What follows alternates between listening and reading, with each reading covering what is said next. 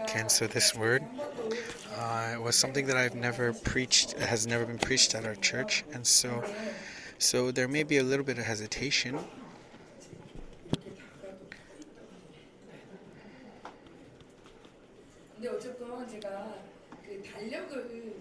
Okay, but when I was preparing for the calendar, God gave me this message regarding the king. And Pastor Kim has been continuing speaking about what it means to be the king. And when we talk about kingship, like the kingship throughout Romans, we are getting excited about the message of kingship, and then coronavirus came upon our church. And so we didn't know that at the time that God would confirm this kingship with that kind of sickness. But anyways, but as God confirmed that kingship, He gave us this time to be renewed. And so God was continually showing us what it means to be the king and who is the king. And again, through Pastor Kim, God said to us to bear fruit every month.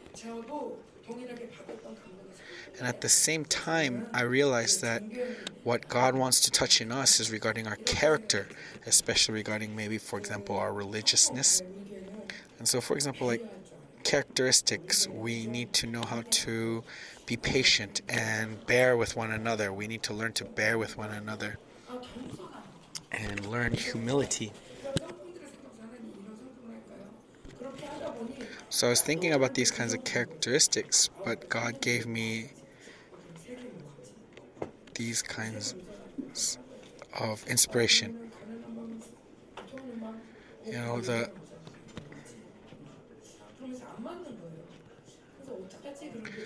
and so, but whatever I would think about, like, it would never match up.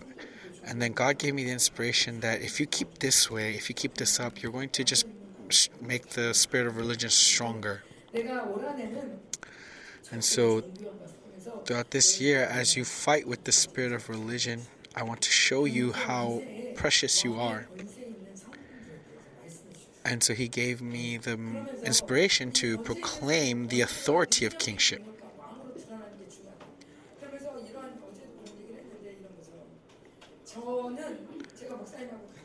And so when I'm with Pastor, we talk to one another, you know, we discuss, is love first or is faith first? Is faith first or love first?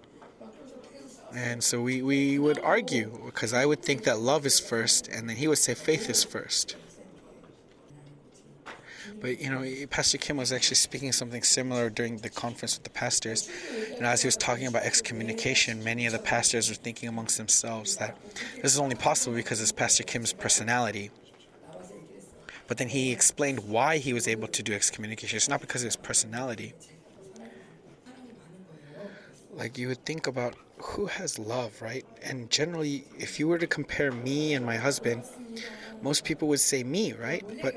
But what I'm trying to say is during that conference, these pastors came who were so afflicted by the sickness that they were having a hard time. And so Pastor Kim said, hey, go to the hospital and receive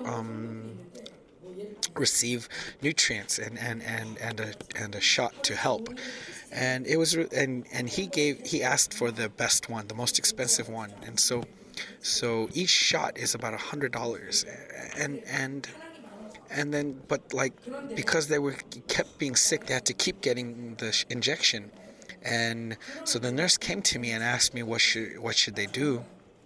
And, you know, because I'm filled with love and I'm considerate of the church's finances, I said, well, since they've already received the good one for 3 times, the remainder of the week, just give them the bare minimum, right? But then when the nurse asked Pastor Kim, do you know what he said? He said, how much is the shot? And she said about $100. What's $100 to them? Just we'll give the offering, we'll make the offering, and just make sure that you give them the best every single shot.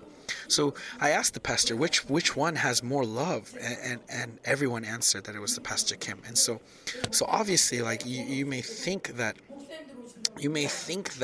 love comes first and then faith, but see, the thing is that with this faith comes great love. And like, whether I have money or not, because I have faith in God that love flows because it flows and it shows, right? That's what I'm trying to say. And so the authority that God gives isn't dependent upon what money you have. What God gives isn't dependent upon what you have. That's not authority, right?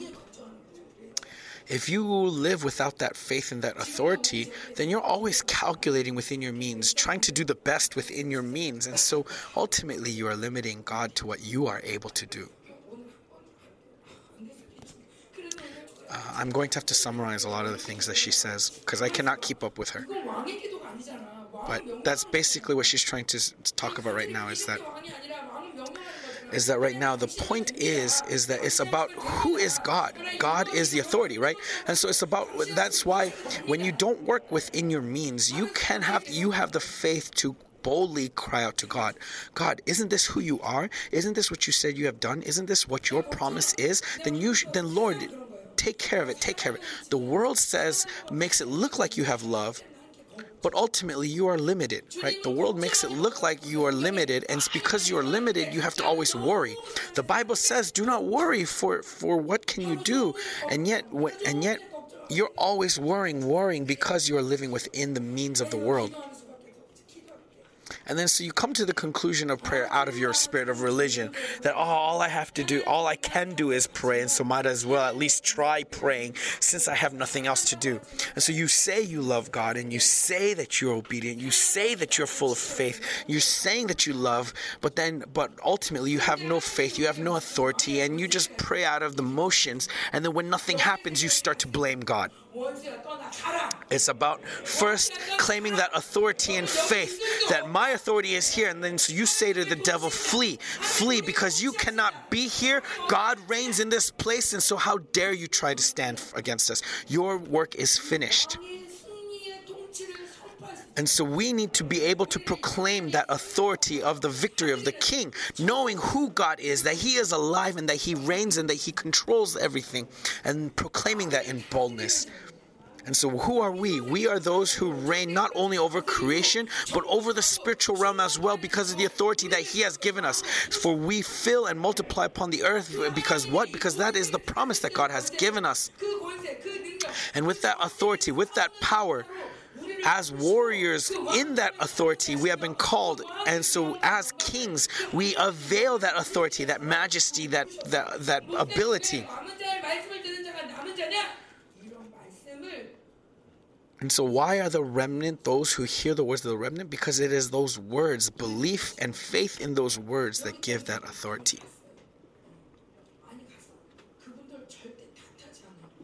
Many people have come and gone from this church. I do not blame a single one of them.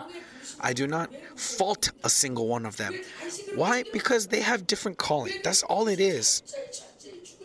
There's no reason to blame them. But why was each time they left so painful? Because we are kings.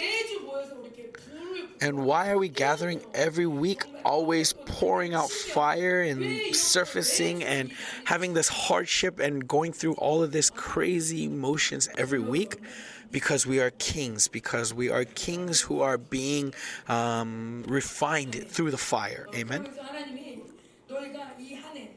And so throughout this year, as we fight against the spirit of religion, let's get rid of all false modesty.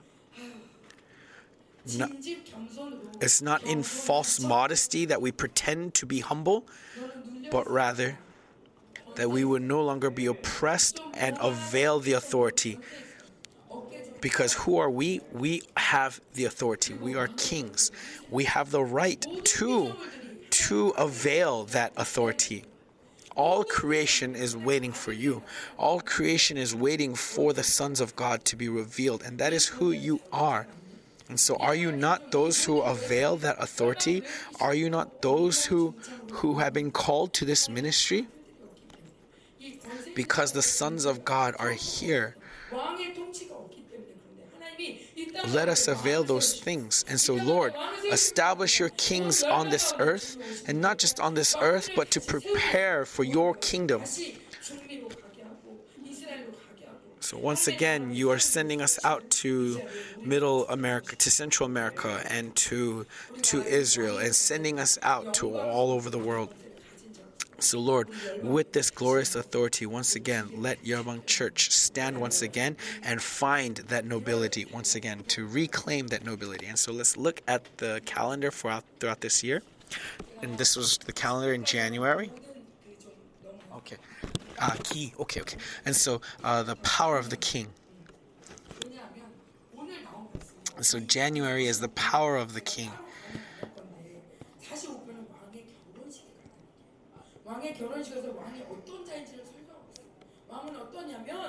So who is the king? The king has beautiful lips. Why? Because through those lips comes beautiful words. And so through those who receive those words, they receive blessing. And not only are the king those who have beautiful lips, but they're also warriors. And so they always girdle their sword on their thigh and clothe themselves in armor and stand in that honor and nobility of the king. So you are handsome of the sons of men. Grace is poured upon your lips. So that's what she's talking about in chapter 45, verse 2, right? Grace is poured upon your lips, therefore God has blessed you forever. Not only are you handsome and blessed, but also you are a warrior. Gird your sword on your thigh, O mighty one, in your splendor and majesty. And so with the confidence that we have in that grace is poured out upon our lips, we also go out with the confidence that we are equipped for war. And so why do you listen to the truth every day, week on week, day by day, day on day? Or why are you constantly surrounding yourself with the word of truth? Why are you constantly surrounding yourself in the law of the king? Because why? Because you are once again learning to reestablish the authority of the king. Why is the world so chaotic right now? Because the law of the king no longer stands. Why is our prayer so powerless? Because this law is not standing. Because we are confused. Because we know the law of the world better than the law of the king. Because we know false truth more than we know the truth. That's why the authority of the church has been emasculated. That's why the power of prayer has been emasculated. Because no longer is God's righteous decrees being proclaimed. So now let us once again every day meditate upon the word of God, because I'm sure that as you go every day to work, whether it's by bike, by walking, by car, by public transport, wherever it may be, I pray and bless you that you would continue to meditate upon the word of God, and so that we would be fully equipped to reign and rule in every situation, everywhere we go. Amen? Amen. So don't think whether it's possible or not. Don't think whether you can do it or not. Let us just say amen and in faith receive it, because God has spoken today and that this is who you are. So once again I say, when pastor says to turn your ear,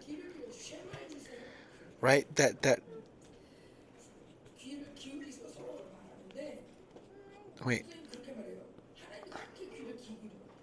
whenever pastor says, Lord, turn your ear to me, pastor always tells me that God loves to turn his ear. And so when we stand in faith, God will turn his ear to us. And that dabar, the work and word action, will happen. And so do not doubt, do not think about your experiences, but continue to meditate upon the word. The word is truth. The word is faithful. And so what you proclaim will come to pass. And so respond in amen to the truth and ingrain it into your heart. And even now, where it says to in majesty ride out victoriously. And so we are like David of this day and age. And so we are kings. And so let us put on this robe of the king. And then it says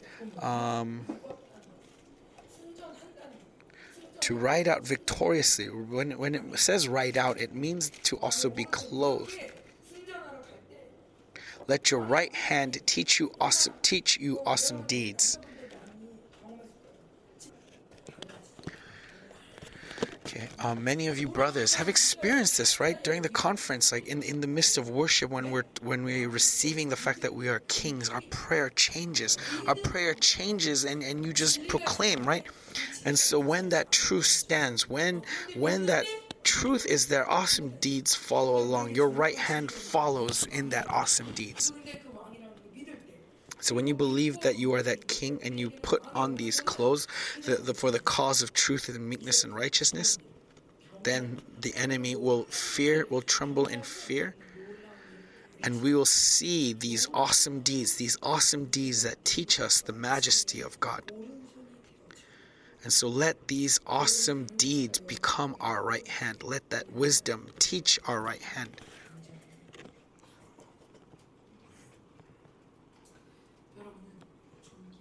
So you are noble. You are precious. And so I would ask God, we need to bear fruit. Then what do we need to bear fruit?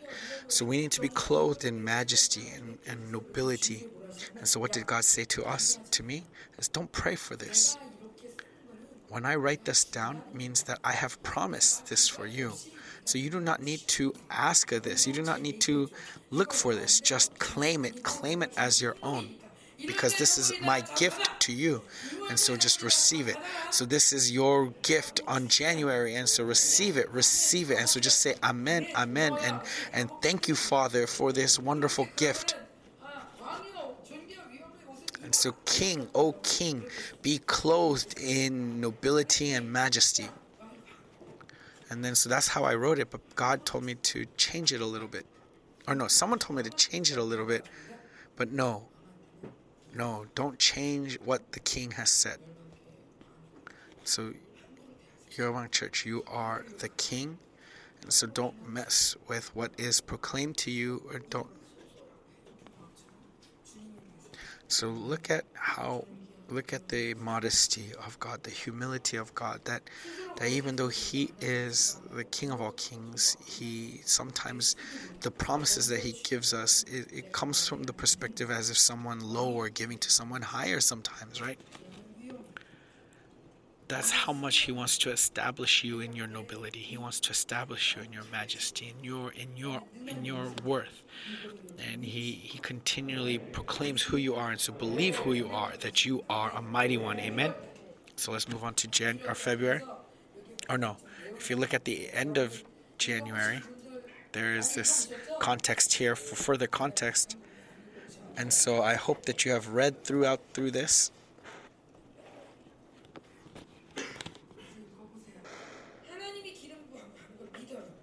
So he believes in the anointing. And so when David was anointed, he did not consider his background. He did not consider who he was. He considered the anointing and believed in that anointing and received that anointing.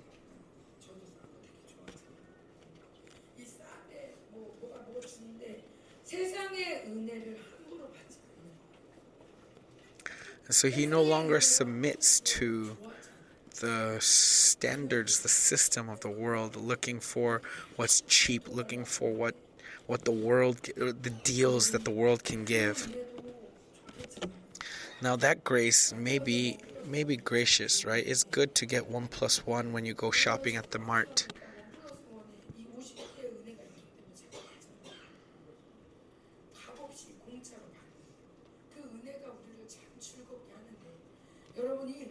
We enjoy things like that where you buy one and get one free.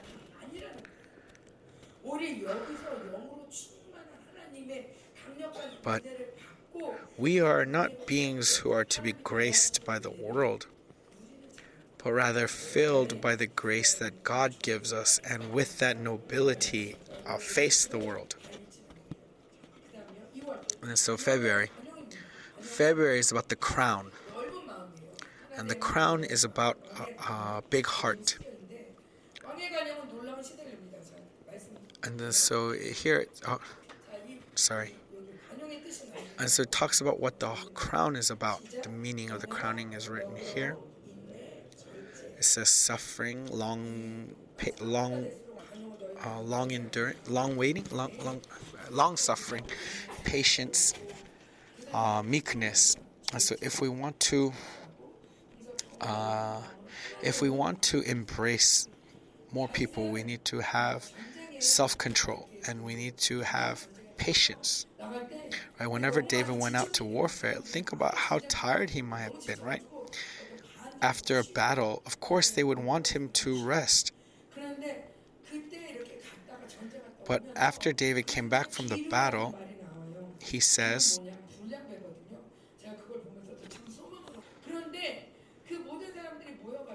as they gathered in the camp, after coming back from the battle,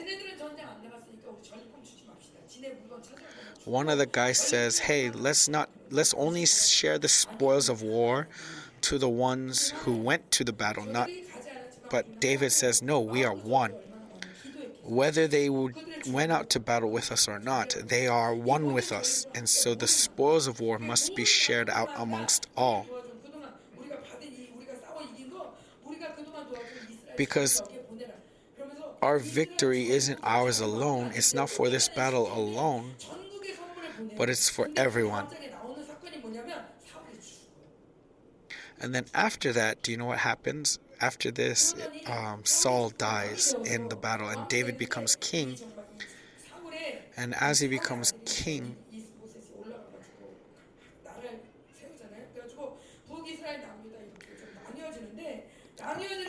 northern Israel originally first follows Saul's son, but then they come together and Ishbosheth comes to David and submits to David, right? And they become one nation.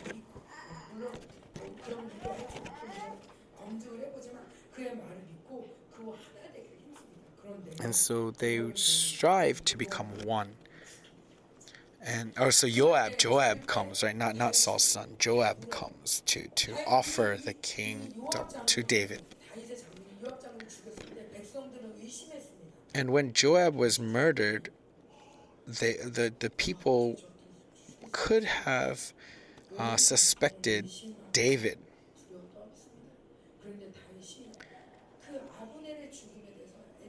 But as they saw how David mourned for Abner, right? No, because they were able to see David's heart for Israel to be one. So he wasn't mourning for Abner himself, but mourning for the inability for Israel to be united because of this. And so through that heart, the Israelites see who the king is and where his heart is. And this brought about the United Kingdom. This big heart of David that wasn't focused on his own interests, but focused on the nation, focused on the kingdom, going against the system of Babylon. Because the Babylon tries to make you an individual.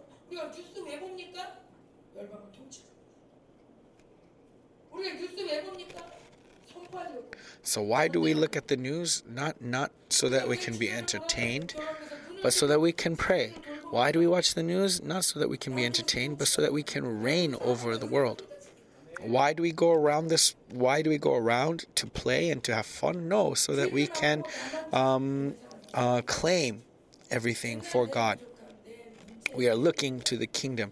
It's not about my faults, my shortcomings, my inabilities. No, it's about the kingdom. It's about the people. So listening to what God is doing, where his reign is, and proclaiming those things. You may ask, Mrs. Kim, do you hear it well? No, honestly, to be honest, I don't hear it very well either, but that's why I pray. I pray, and as I pray, I receive inspiration, right? And so with these inspirations, I move forward in faith. And I proclaim that God is with me. And as we proclaim this,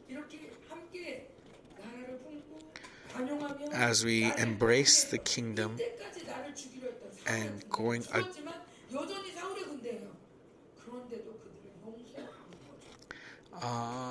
against this army of Saul, they are still Saul's army, and so, but as we embrace them and forgive them, we become the united kingdom. And so as these borders of this union grow and grow, then we'll see new works happening. So we believe this in faith. And so I wrote this at that time, believing that a new work will happen. And what we saw was that the Democratic Party of Korea lost a bit of power, and the People's Power Party started to rise up. But another thing that happened at that time was that Bread TV started to hold hands with us, because we wanted to do something for Israel, and there was not many lanes open to us. And as we were praying, but at that time, as we were praying, Bread TV came to us. So we're very grateful that through prayer we can support and help Israel. And so we thank God for opening up these avenues to expand our borders into Israel. And so as we've been focusing on Israel, a lot of our heart has expanded, hasn't it? It has grown. And so March it says, "Take heart, O king," or "Be courageous, O king." And so remember, March was when the election happened. And as I was writing this, this is what came up to heart, is that, it'd be great for a flipping of the tables. But I thought that it would also be so difficult. It would be too hard.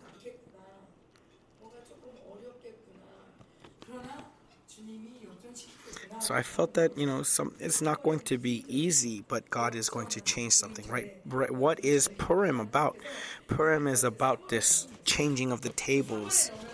And so as I was putting that in March, I was thinking of Purim, which was in March, and then I came to think about the election that was also in March. And so as we continually prayed for these things, God gave us this glory of the tables being turned. So not just in March, but this is God's treasure given to us as the remnant, that our borders are being expanding every day. And so let us go out in faith, believing that these borders are being expanded every day. And so bless the person next to you. Take heart, O King. Take heart in faith. Be courageous in faith. Courage is really important, is it not? Okay. So faith takes courage, right? But these days and age, there's no courage to be found, right? Because as kids are being raised, they're raised with such caution, right? That the kids don't do anything. They don't do anything. In the past, because they had 6, 7 kids, there was no way to look out for every single kid. But now that there's only one, you seal them in this bubble that you create for them, and making sure that they can never get hurt, that they can never experience sadness, that they can never experience hardship. And so that's why when challenges come, they cower and they fear.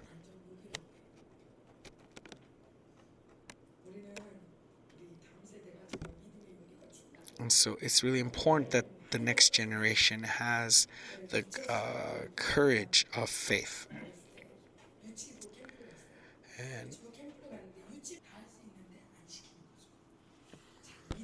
And so faith, you can do it. So take courage, be courageous, and be courageous. Let's look at the next month, or next slide. Okay, it's about Mordecai.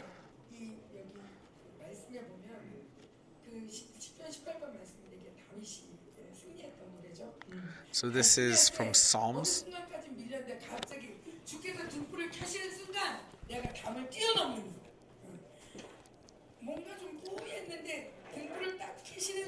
that the moment the fire is on, you can see where the gates are, and you can attack those gates because the lights get turned on.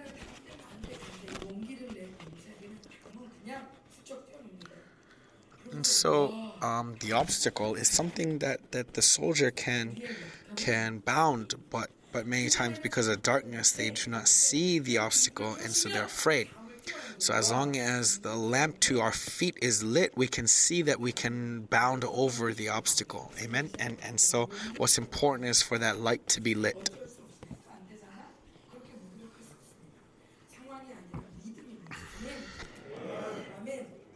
And so it's not about our circumstances, but about faith. Amen?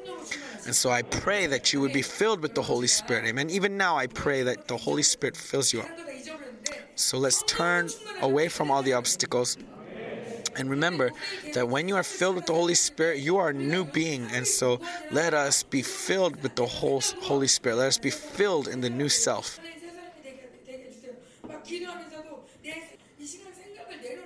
And so if you keep moving left and the right according to your thoughts, then your thoughts are just going to get stronger and stronger and become a stronghold within you. But don't let your thoughts control you. Do not let thoughts take the wheel, but let the Holy Spirit control you. And so let's lay down our thoughts. Don't think about whether you can jump over the obstacle or not. But if the Holy Spirit says to do it, then say Amen. And so let's just be filled with the Holy Spirit and receive the word in Amen. And so be united to God. Wherever you are, choose the new self, that the new free will can be able to move according to the new self at any time. That let us rely upon the Holy Spirit. And so the church is turning the tables. Amen. It's turning the tables. And so let not our free will be bound.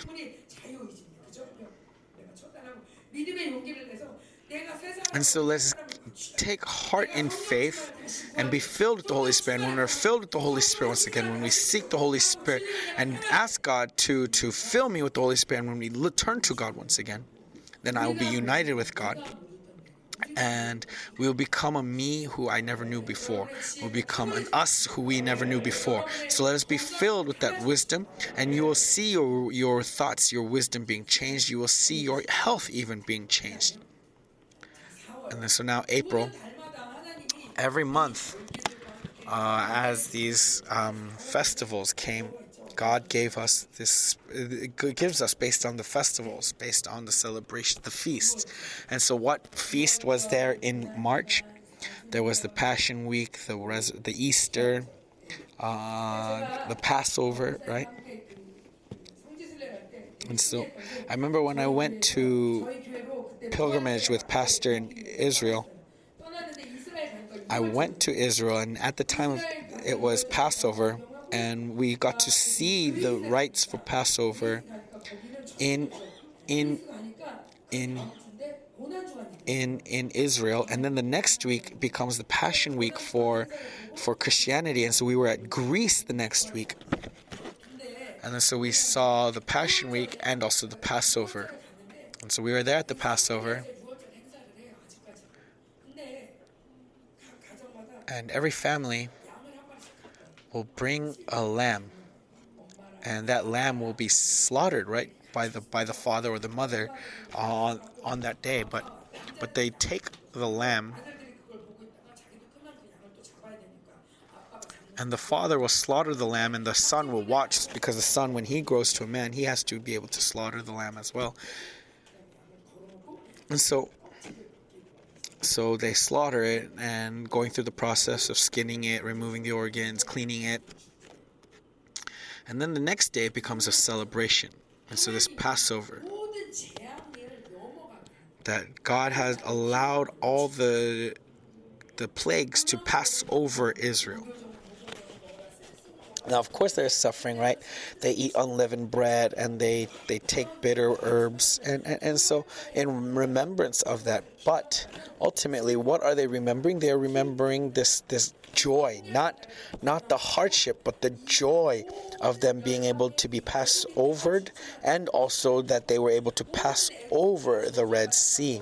that though all of Egypt was plagued under God's curse, they were specially chosen out of Egypt to be God's people. And so this glory is what is being represented in Passover. And so whenever they spread the blood of the lamb, they see that God's judgment passes over them. And so this Passover, God has given us this Passover, but the spirit of religion takes away the joy that comes from this celebration, takes away the joy and just makes you remember on the suffering for 40 years of wandering. 40 years, that is because of the sin that you wandered for 40 years. Or 40 days, not 40 years, 40 days.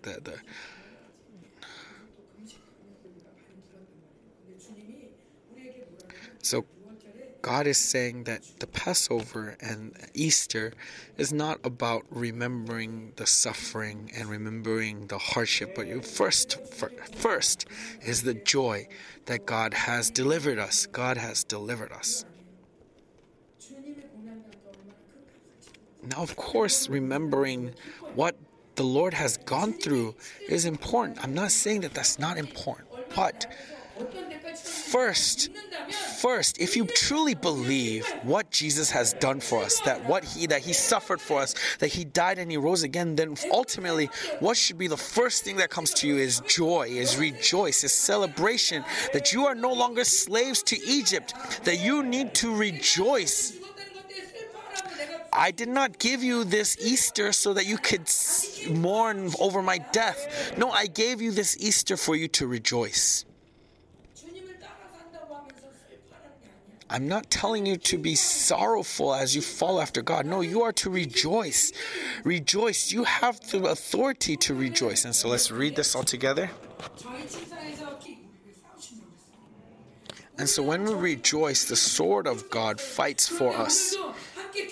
And so when we rejoice together, this joy itself becomes our weapon, becomes a weapon that cuts down the enemy. It's a sharp, double-edged sword. And with this sharp, double-edged sword, we can cut down all the strongholds and powers that stand against the word of God. And so every day, his word, his joy makes us bound like the hooves of goats. Right? What about these goats, these mountain goats, that they can climb up all kinds of mountains and they never fall, right? They are so graceful. And so like David says, that whether I'm up in the mountains or by the sea, I will not fear, I will not worry, because I am with you, right? And so who are we? We are new beings who are under the reign of God, who are under God's hand. And so God emphasized this joy throughout this month of April.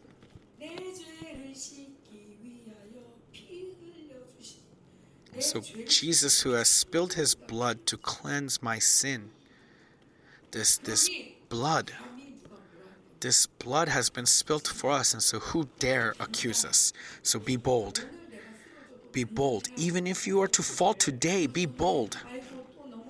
Instead of thinking, oh, I fell, oh no, my fault, woe is me. No, be bold and stand up. And as I was preparing for this, a sister said to me,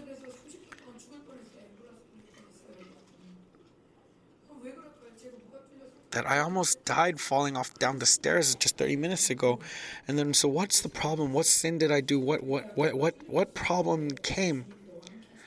And then so she was asking me this, and I said to her, sister, do you truly believe that God is with you? Do you truly believe that you are not indebted to sin anymore?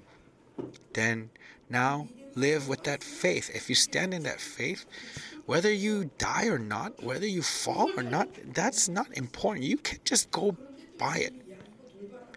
But if God says to look at it and see what's going on, then just boldly say yes and amen, and look. You are no longer indebted to the flesh.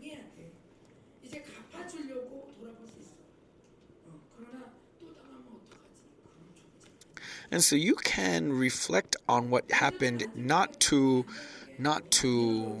as a cautionary way, but rather as a vengeful way, right? To repay the enemy for what they've done. But if you are reviewing on your life in a cautionary way, trying to avoid those pitfalls, then that is the wrong look.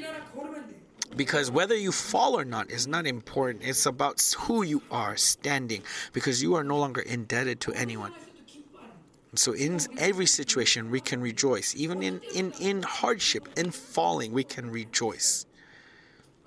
There are many different kinds of people in our church that are in many different kinds of circumstances, and yet God's truth remains the same. Rejoice. Rejoice. Again, I say rejoice. This is evidence of your faith. And so do you believe in me? Then your joy will be evident. And so are you filled with joy? And so show your joy to the person next to you. Show your joy.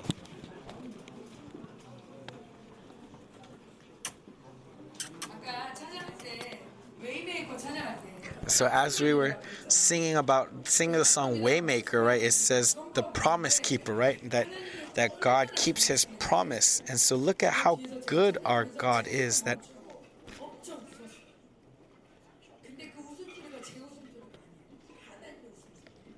And I was thinking about it, and I started to laugh, but it wasn't me laughing, but God laughing. And we're not believing in the present, but we're believing in the promise.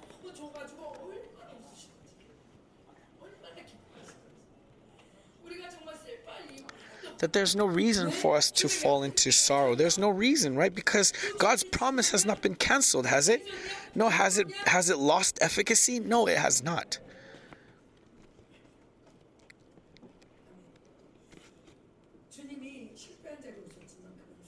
So though it seemed like he failed, in that supposed failure, there was victory.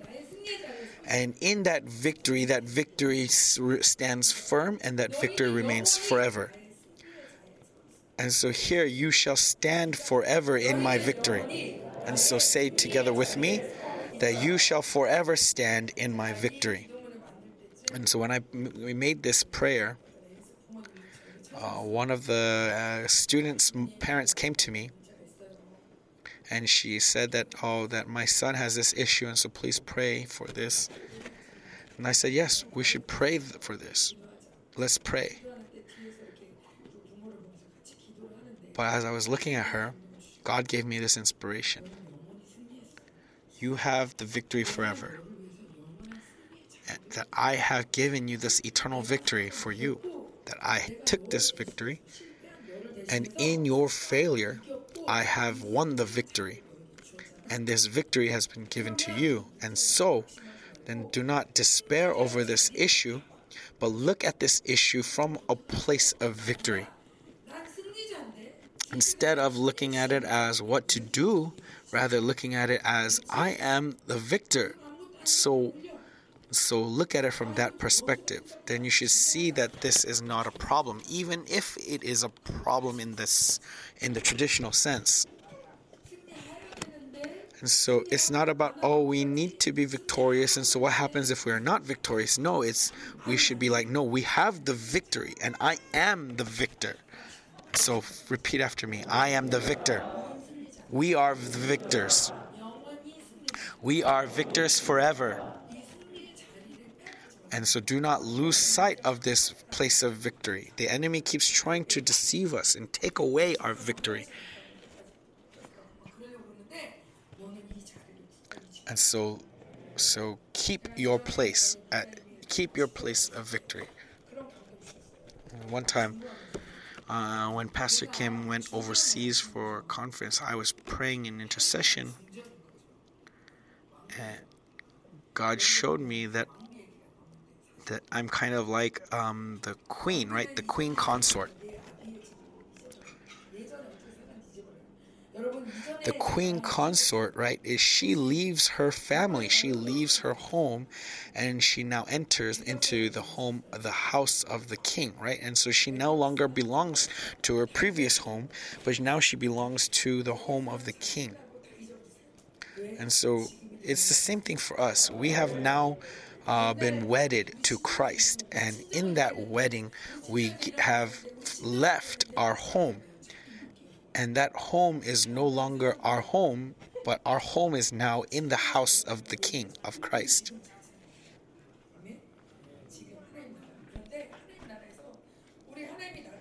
So we are the queen consort of the kingdom of heaven. So do not forget that. And so now for this queen consort, the king goes out into battle. And this king goes out to battle for the victory for his consort. Yes.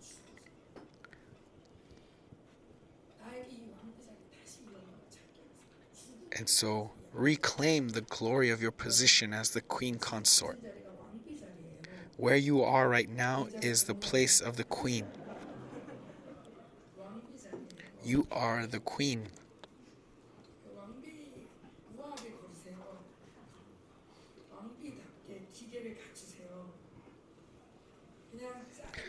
So have the power and presence of the queen. Don't cower in circumstances and don't fold under pressure, but have that disposition of the queen.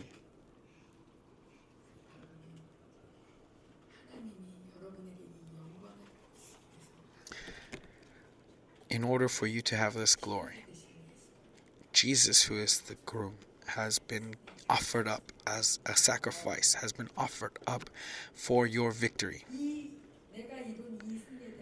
And so this joy should be a double-bladed sword.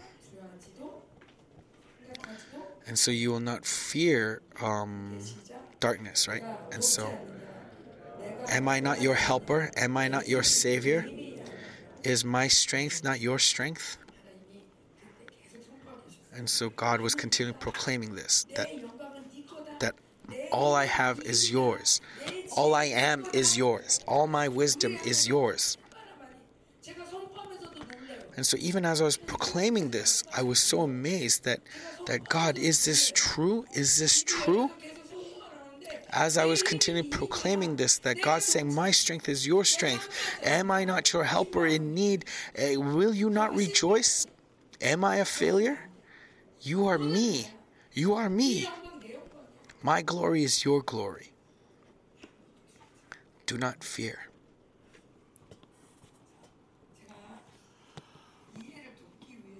And in order to help understand, I brought several things. And so in order to help understand, Taeung, please volunteer to come forward.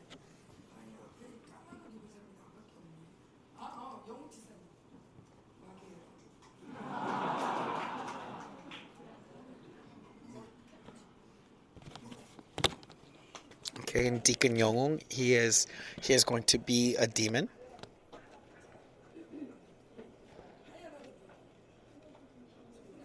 And so someone who's wearing white. Okay, Hong Sung-min, he is Jesus.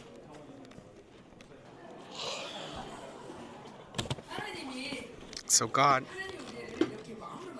has made us kings to reign. And he has given us his authority, right? As sons, we have that authority. That's the expectation when you have a son, right? You have a son and you want to impart your power, your majesty, your authority to him, right? And so when you have a son, right, you see all of his goodness, all of his potential. And so when God begot us, he made us kings. So God gave us this scenario, this script. And in that script, you say amazing things, right? So you are Adam, Daewung is Adam, and you are Jesus. And the devil is going to try to take away that throne because he failed, and so he takes away that throne. And so she's giving them the scenario, and so they have to act it out. Okay, and so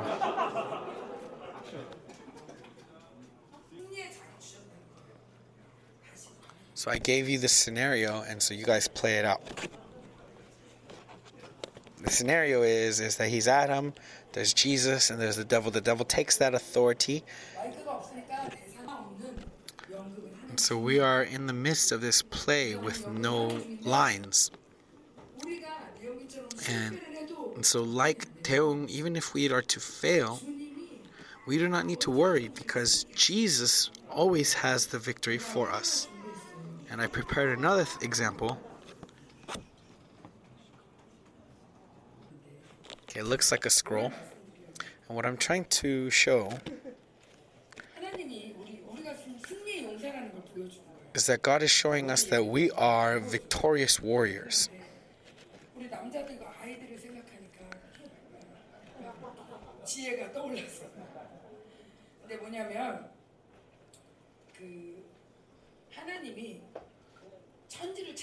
So God created the heavens and the earth.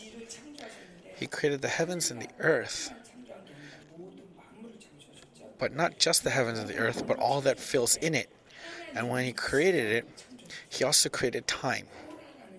He created this physical time. Of course, there's kairos time, eternal time, but there's also this hora time, this physical time. And then so as these scrolls is scrolled out, it's like time flowing.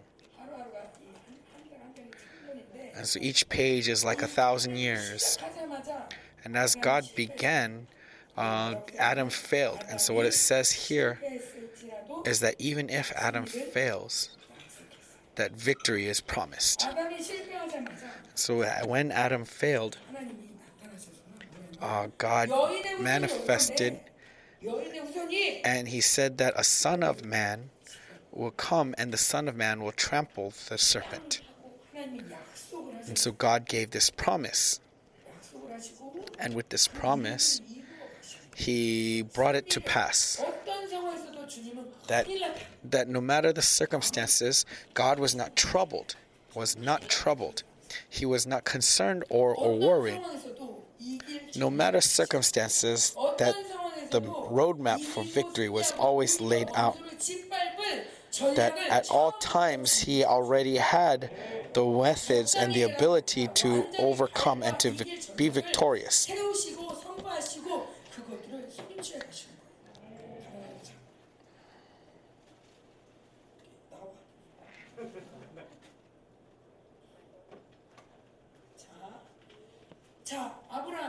And so Abraham was so afraid that he sold his wife, and yet victory was promised.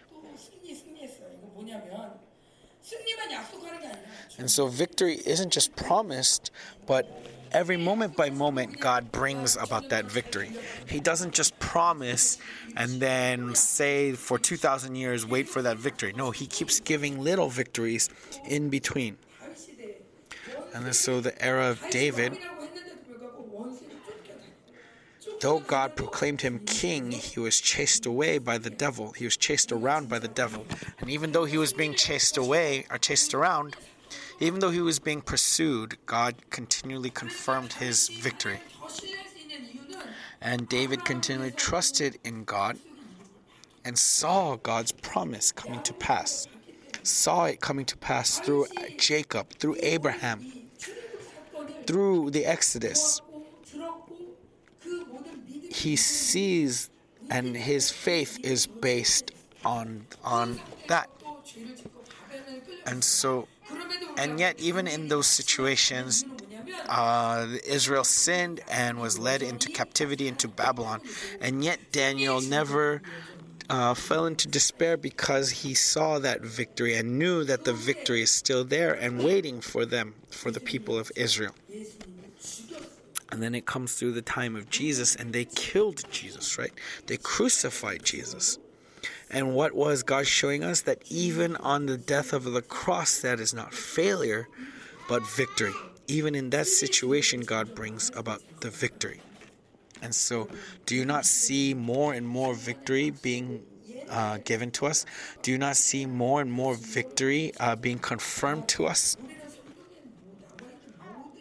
And so all the promises of the Bible, we are now living in an era where almost every single promise has been fulfilled. And so we have very many seals of that victory in our hands. And so now in this day and age, no matter what kind of problems may arise, there is no issue because God has promised us the victory and He has given us that victory. And so now let us have confidence in that eternal victory and continually go forward knowing that victory is in hand.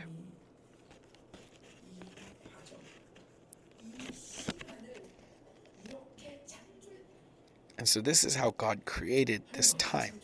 How? He created it to be victorious.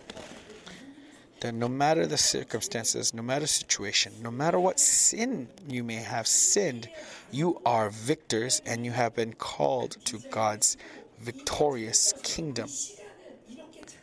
And so that's how He created this time. And even now, all time is flowing according to His victory. So just believe that that is who you are.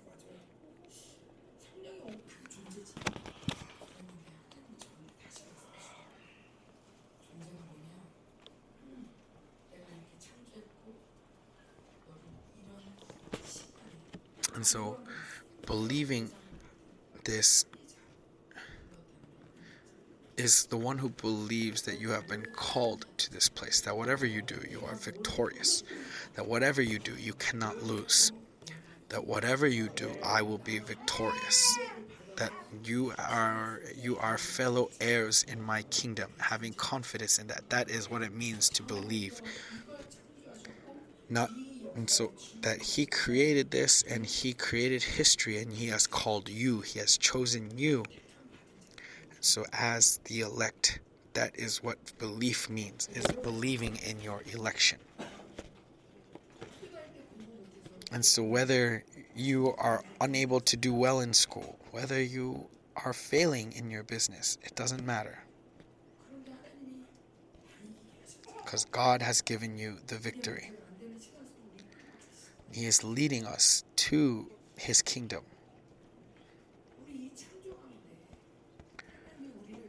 So in this creation,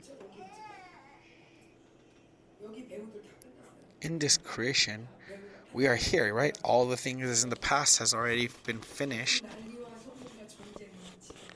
But now we are in this era where there will be news of wars and famines and of great things, of terrors. But we do not worry, but we believe in the promise of that victory. And so those who have that promise, what will they say? They will not cower, but they will say that the Lord wills it, and the Lord will do what He wills.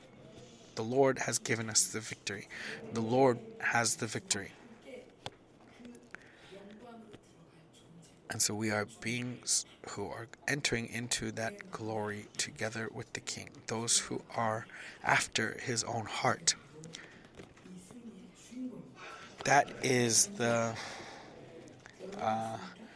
victors who have been called to this day and age. Do you believe? Is it you? Amen?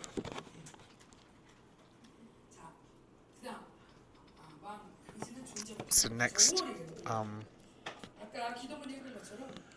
you, King, you in your being is excellent. And so, King who is together with God, in their being they are excellent. And so when you believe, I was believing in this and I was praying. And as I was ministering to Eheji and praying for her, she likes to pray for her family. And so we're praying. And in May, we are kings. And kings have the authority, right? And to pray. And so I started to think to myself, do I truly believe that I'm the king? But faith in itself gives the power. And so the word is power, right? But without faith, the word is nothing. Love is power, but without faith it is nothing. And so are you receiving it in faith? Are you receiving these arrows in faith? So don't receive it in your mind. Do not receive it in your thoughts. Do not receive it in worry, whether you can or not do. Are you receiving it in faith?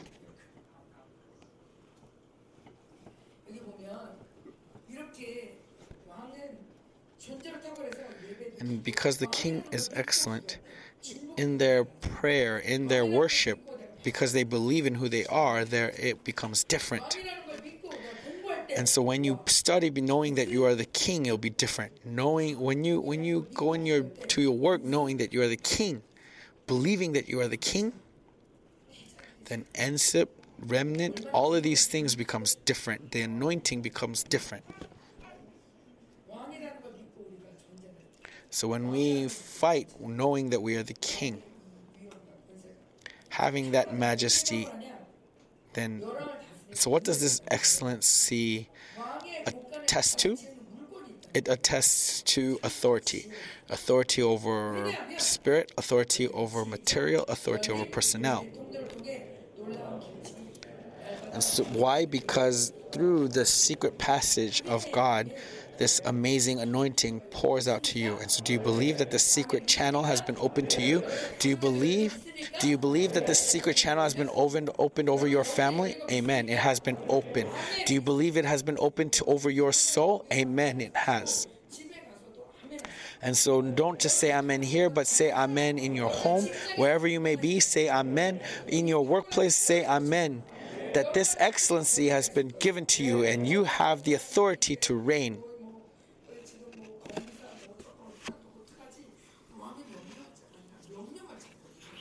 And so the king does not worry but commands.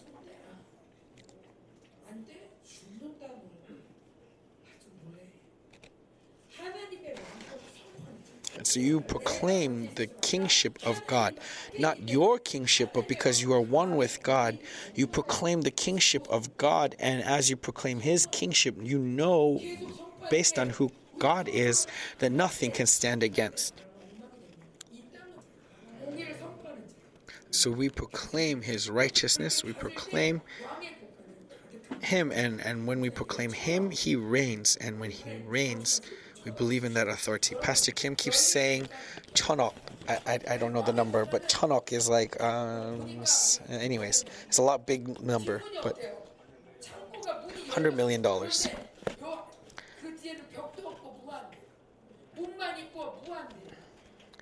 And we need $100 million to build, right? And so who can fill that? God can. God can.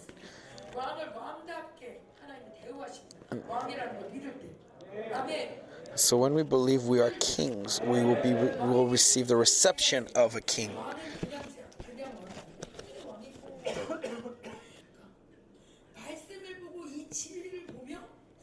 Okay, and so the guy who created anesthetic, do you know how he invented it? He looked at the Bible and he saw the passage in Genesis where God removed the rib from Adam.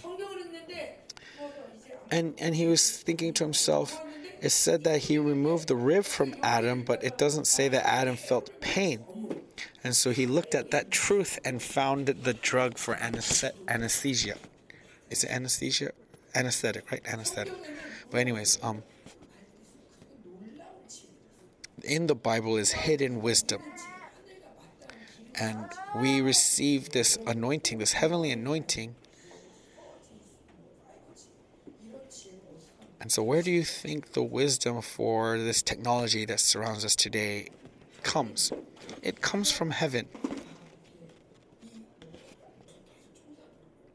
In Uganda, when we're in Uganda, they were cleaning all day long. What they would do is they would take the feathers, feathers from a bird, and make a broom, and they would clean every day. They would have to clean every day, but we as Koreans who see this are frustrated. Why? Because we know that they don't need to spend all day cleaning this way. They can just they need to create the system that gets rid of all that dust, right? And but anyways, and so this point is to illustrate that that there is this what is she trying to say here? I don't know. But we have the authority. And so this excellency has been given to you. And when you love, right, this excellency shows through. When you love, your cooking becomes different. When you love, your treatment of people become different, right?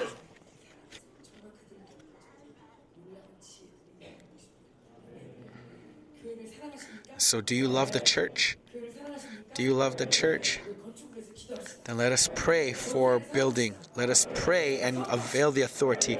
Proclaim, amen? And next, we'll look up to the month of June. And what celebration is in June? There is the Pentecost. And we have aligned our anniversary with the Pentecost. And so the Pentecost is the passion of the King, the enthusiasm of the King.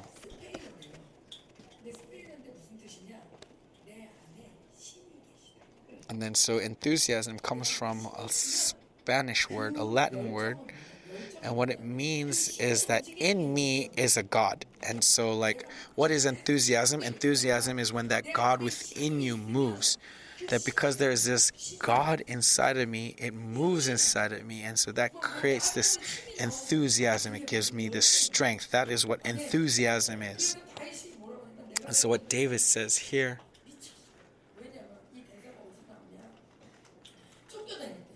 is when David is being chased by Saul.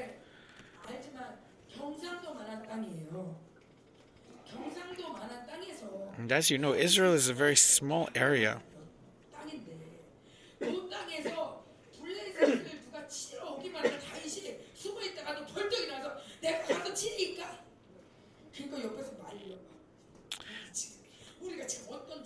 And whenever David hears rumors of a fight against the Philistines, David rises up with this enthusiasm, saying to God, "Shall I strike at the enemy?" And everyone around him has to stop him because of what situation he is in. He's being chased by Saul, and so Israel is a small place, and so if he reveals his location, it's so easy for him to be found, right? And so in that same way.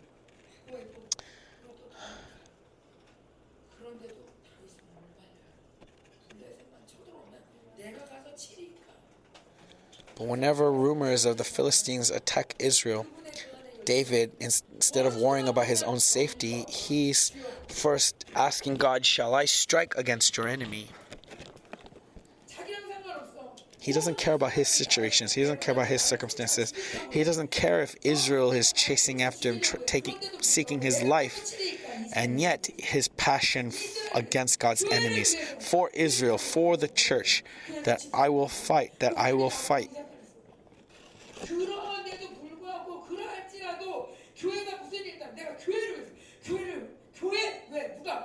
And so even though his own is seeking his life, if anything comes against his nation, comes against Israel, comes against the church, that, Lord, shall I go strike your enemy? Where is your passion? Where is your enthusiasm? Brothers, where is your enthusiasm? Are you powerless?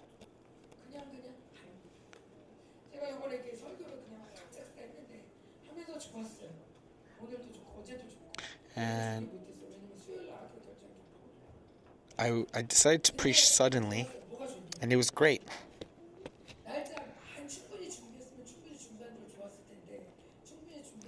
Because it came all of a sudden, I didn't have much time to prepare. And because I didn't have much time to prepare, it was good because I didn't have to use my strength. I could not try to use my own strength. I had to wait for God to do something. And so I prayed. And because God had to do something, all I could do was pray.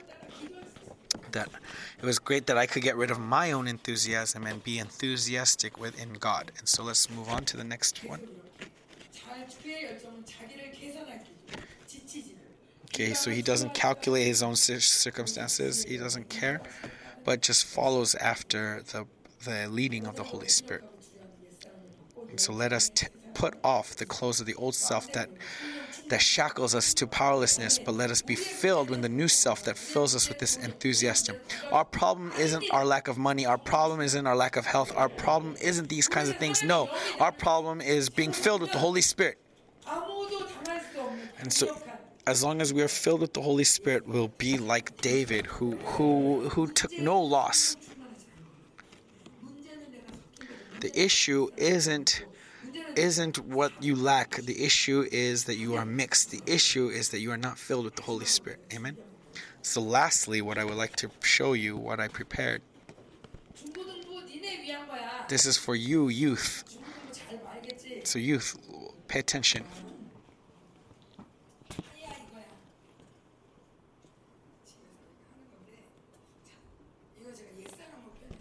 Okay, I describe this as the old self. Because the old self is black. That whatever he does is black. No matter how awesome he may be, he's still black.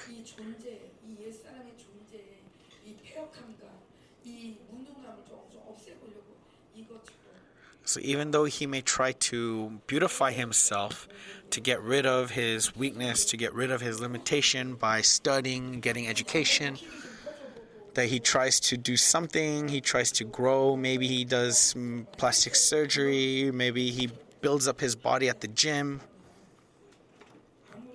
But no matter what he does,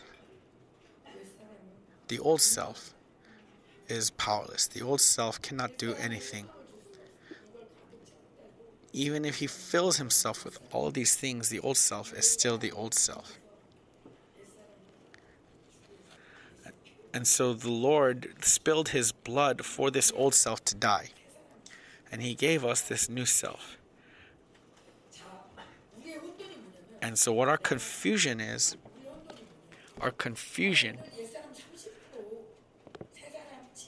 that I'm new self 70% and old self 30%. That I'm nice now, and so I'm the new self. But that you look at your circumstances thinking that your circumstances define whether you're the new self or the old self.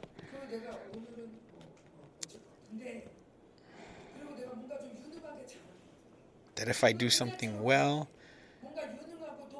then we think that in itself makes me someone, that I'm satisfied with that. That, oh, I preached today, and so I'm satisfied with that. That, oh, I was preaching well today. Oh, that my leading praise was good today. But that may still be the old self. The difference between old self and new self isn't about whether you can do it well or not. If I did well, then I'm new self, and I failed, then I'm old self. No. Am I relying on the Holy Spirit? Am I with the Holy Spirit? Am I filled by the Holy Spirit? That is the new self. Even if you do something well, even if it looks successful, even if the people praise you, even if the people at the church says that you do well, no matter how much you are praised, if you did not rely on the Holy Spirit, then that is the old self. If you are not with the Holy Spirit, then that is the old self.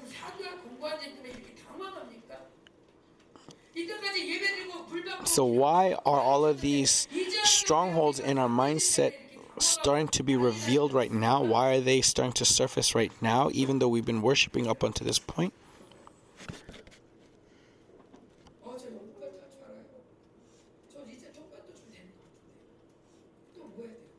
It's because we've been doing it all in the old self. That, oh, I know how to interpret. I know how to prophesy. I know how to do these things.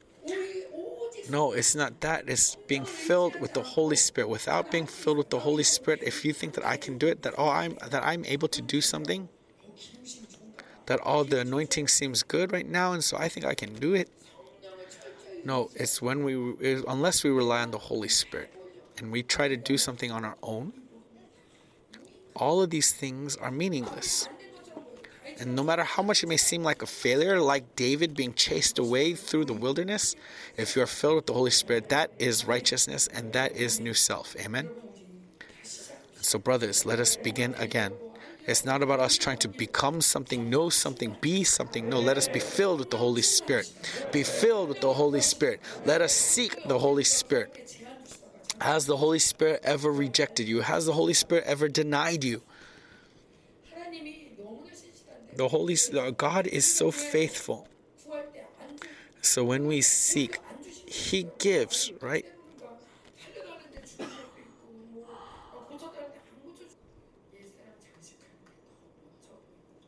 Why does it seem many times we refer to the old self before the Holy Spirit?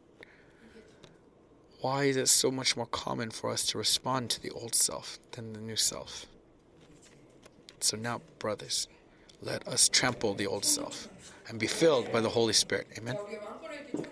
So I shared this kingly authority, and lastly, we want to fight.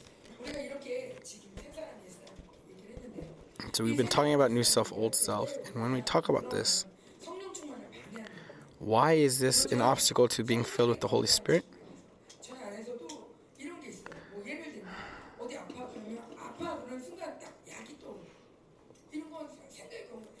So for example, we've been talking about like the strongholds in our mind. You get sick, and the first thing that I look for is medicine rather than asking God. That is a stronghold in the mind. That we can solve it without the Holy Spirit.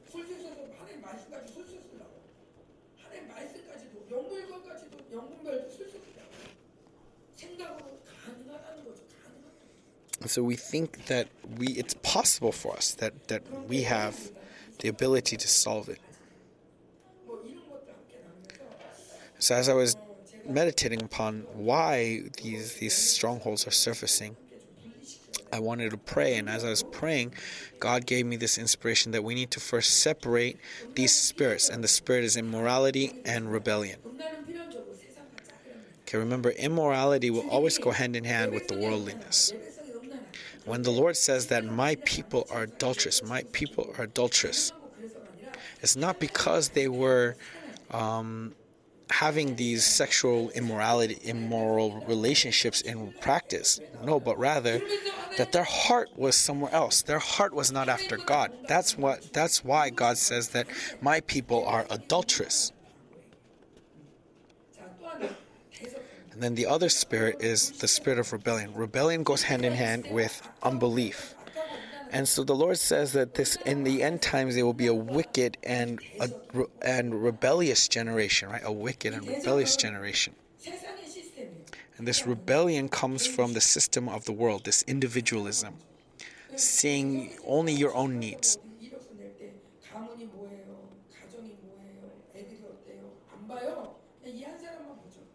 When Deacon Hyunkyung applies for a job, the employer is not going to look at his family, his background, what his son does, what his wife does. No, he's just going to look at his own merits, right? It's all about this individualism.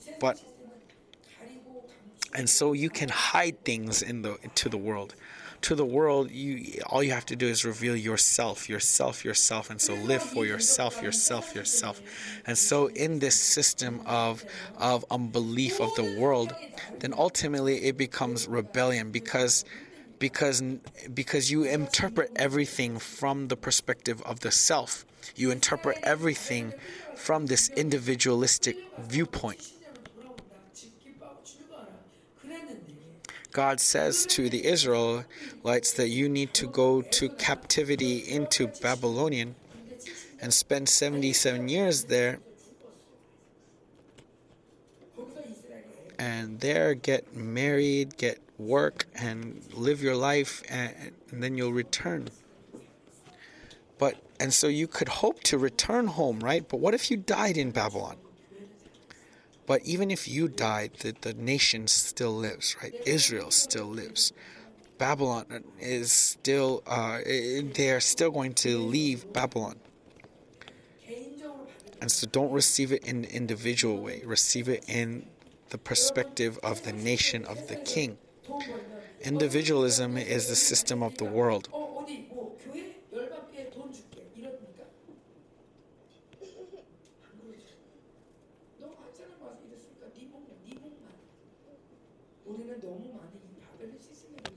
we have been too influenced by the system of Babylon.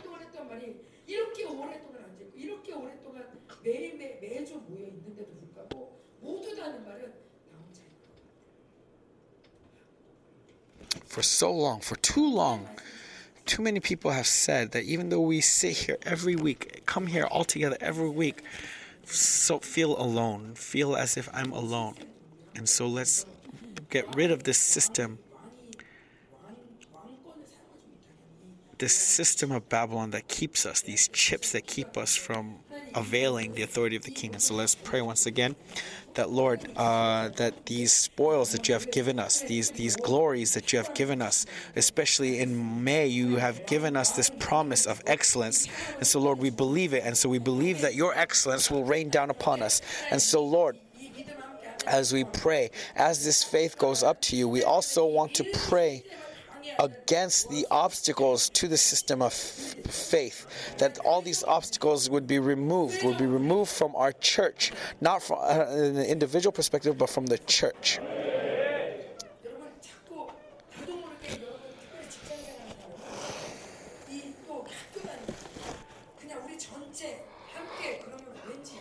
And so especially for those of you who are working, especially for those of you who are going to school, many times it's hard for you to see the community. Most of the times you see the individual and you see maybe your own family, but you don't see the community. The community together you're unable to see. It's hard for you to see that it's not about you. It's not about you. That God has given us this victory, and this victory is given to the church, and you are part of that church. If you just look at yourself, you will never see that victory. But when you believe in that promise, and that you have been created for that promise, and you have been called to that promise, your faith rises. And so, Lord, from this system of the world, this eyes of the world, the ears of the world, that you would make them far away from us. That you will close the ears that listens to the world and open our ears to your voice. Close the eyes that look to the world and open our eyes to you. Lord, open up our eyes, open up our ears. Let us pray all together. Let's look at the next part. Let us look at the process of immorality. So as we've been fighting against immorality and rebellion, I know that this is all things that you all know well, but I would like to once again confirm this again. And as you look at this, that this was immorality.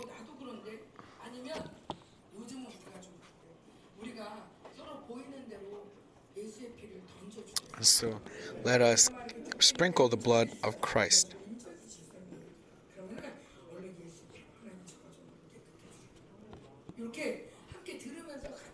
So as we listen to the words, let us minister to each other once again.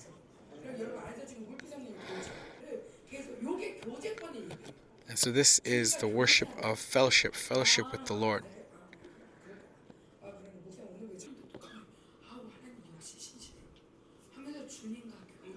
So let's have a worship that fellowships with God, fellowship with the Holy Spirit.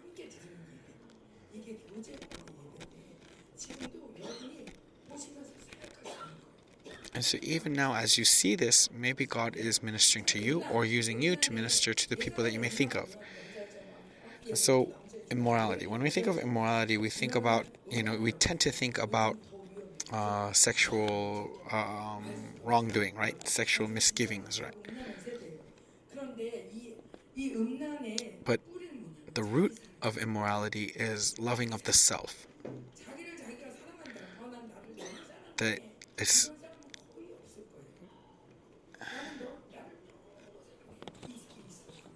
there are not many people who are like, oh, I love myself so much, right? No one's going to really say that. There are not many. But many people, what this self-love is talking about is people who are obsessed over themselves, right? Why are you always saying this to me? Why are you always doing this to me? Why are you always choosing? Why is it always me? Why is it always me? Right? That is actually loving yourself. Another way is that, oh, I'm such a failure. Oh, I'm such a this. I'm such a that. Oh, why am I always this? Right? This is also loving yourself. It's not just, oh, I know how to do this. I know how to do that. I know how to do this.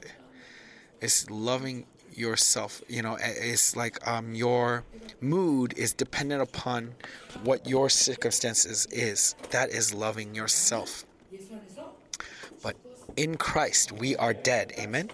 And so let's repeat. I am dead in Christ. Even whether I study well, whether I not study well, whether I have lots of money or have no money, whether I'm good looking or ugly, I am dead.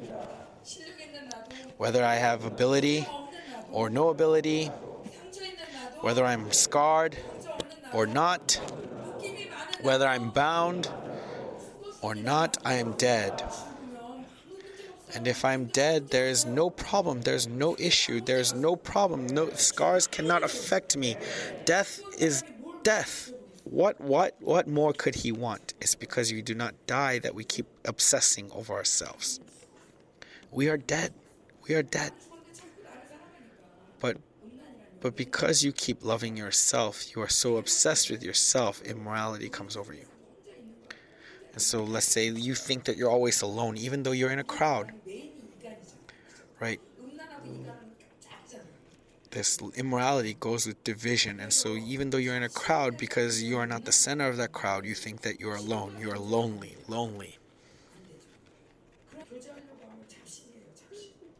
And so if you're all at this church, all you want to do is have fellowship with only Pastor Kim, you don't make any effort to have fellowship with other people, with God, then that is familiar spirits. That is the spirit of immorality affecting you.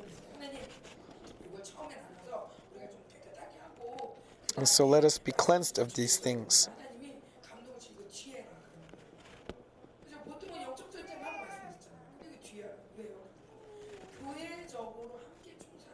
So we're cleansing the church together of these things. It's not about the individual. We're not talking about pointing out individual immoral people. We are pointing out the immorality that is running prevalent in our church, because we are one body. We are one body created in Christ's image, right? And so that's why I'm going over these things at the end of the sermon rather than before the sermon.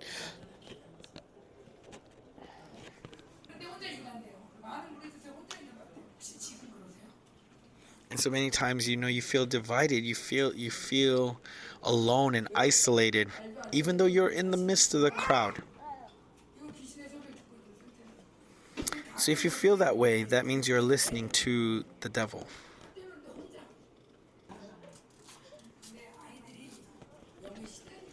So many times the children struggle with these spirits, and so pray for them.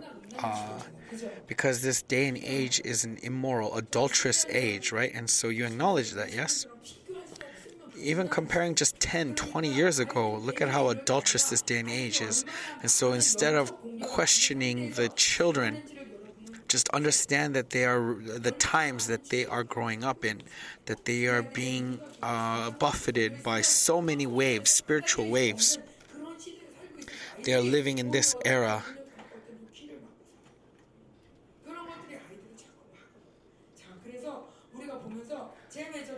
And so as you look at this, instead of asking, why is this person like that, let us fight spiritually together and embrace one another to help one another, that we would not be divided amongst one another. Amen?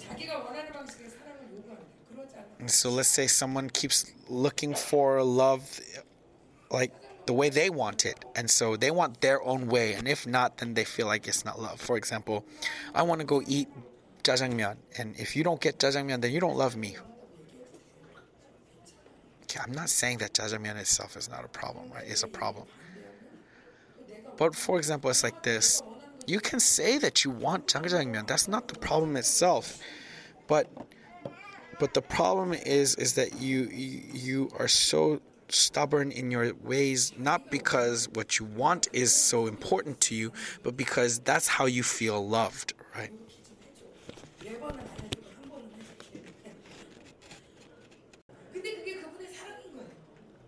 So just because they don't give you according to what you want doesn't mean that they don't love you, right? For example, my husband always gave me meat when I was pregnant because he loved me so much, because he wanted to give me what's best, even though I didn't like meat.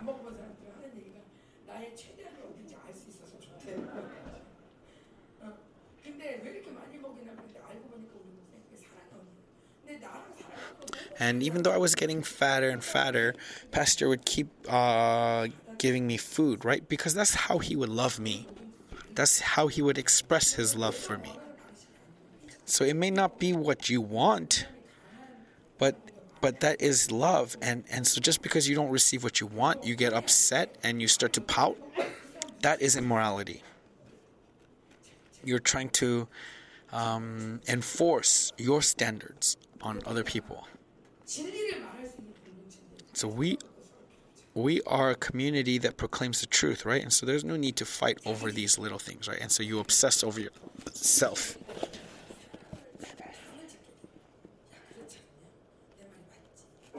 And so once you are falling into this immorality, you start to try to create cliques. You create cliques by finding like-minded people, by finding like-minded individuals who you can discuss things and try to create these cliques.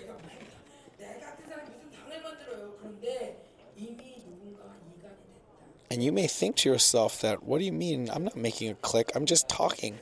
But if you are already standing against people, if you are gathering people to stand against other people or standing against other situations, that is creating a clique.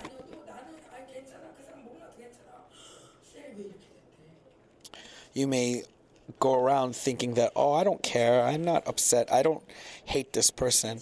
But then when you become cell with that person and you don't want that, that is a problem, right?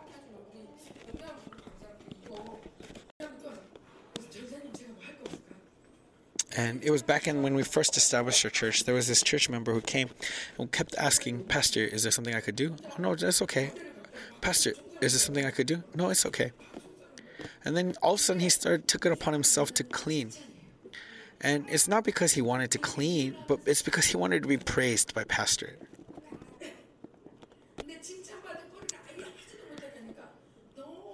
And because he could not be praised, he started to struggle. And since no one praised him for his cleaning, though, that cleaning itself wasn't even a joy. And so it's not that he wanted to serve, it's that he wanted to be praised.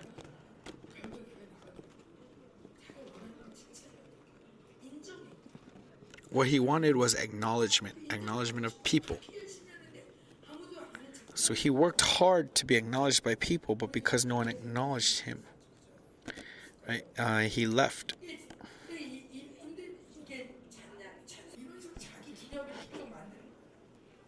You keep creating memorials to yourself, trying to find acknowledgement to yourself. And so either you go that way or you go into bitterment. You become embittered that, oh, I did this, but no recognition or no reward or nothing like this.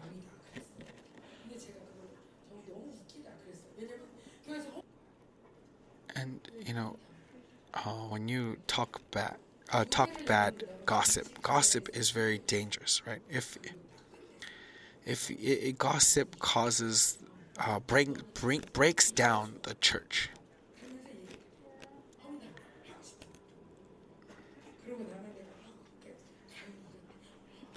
So do not be gossipers and slanderers.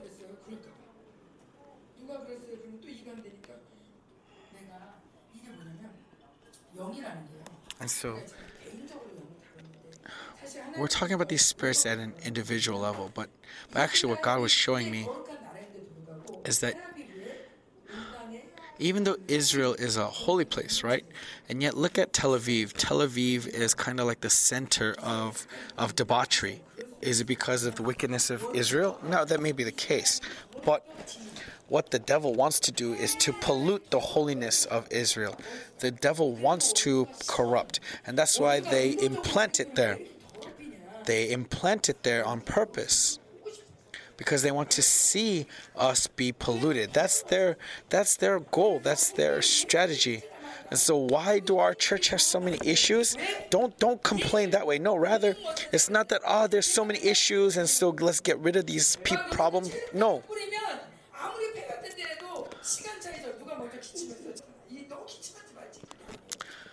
So when a bomb explodes, so at the end, so ultimately, it's not about the people that we should be blaming, but the enemy, right? The devil. The devil is who we should be fighting against, not the individual people.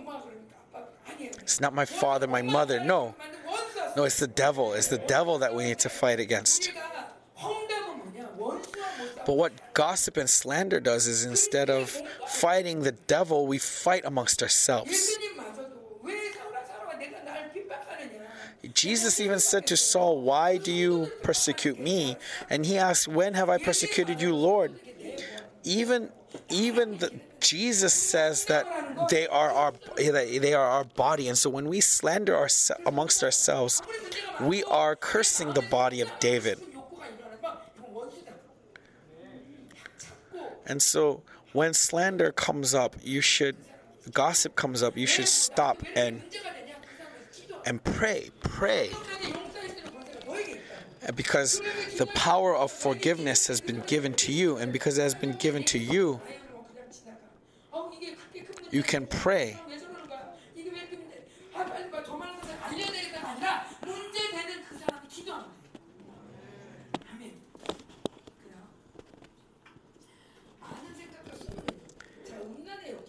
Okay, lots of thoughts and rumors.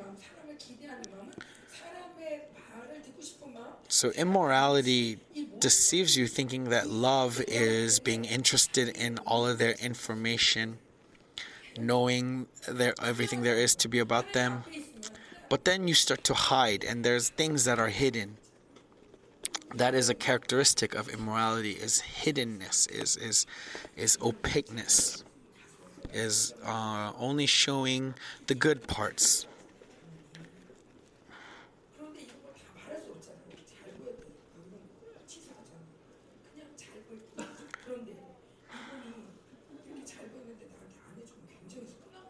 And so you look good to that person, and when that person isn't reacting to you or responding to you, you are disappointed. That is the problem.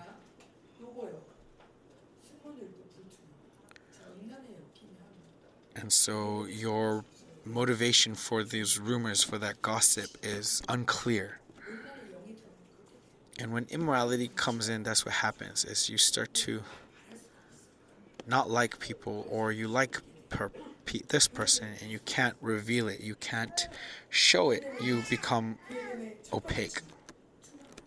What is the first evidence of being the church is that you are transparent. But you are unable to be transparent because immorality enters into you. And so let us fight against this inability to be transparent. Amen?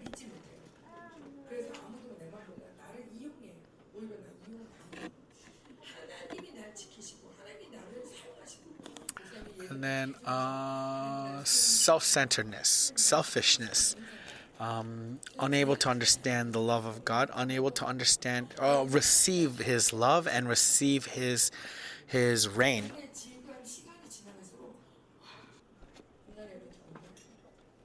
And so when immorality enters, you feel like you're the victim, that no one understands, no one knows that you're the victim. There are times when I receive the attack of immorality, and I get lost in this self-love. And while I was unaware of these things, I received that spirit, just the full blast of it. And I was struggling, and I just felt like I hated everything, that it was me against the world, that no one understood. So I started to pity myself. And as I was praying, then these ministers came to me and started ministering to me.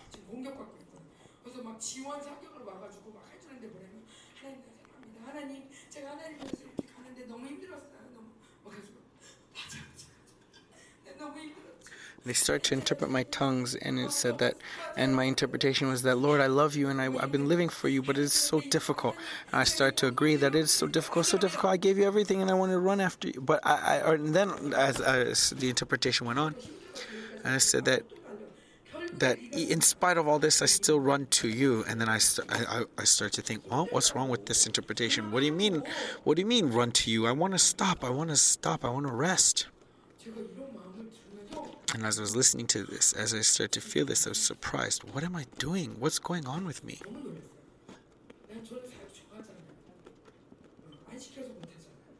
Honestly, I like to minister. So what do you mean I wanted to stop, right? And yet that's what was coming up inside of my heart.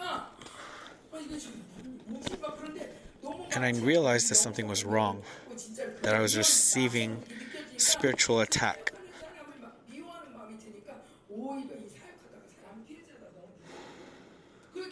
So for the longest time, I felt like I was the victim.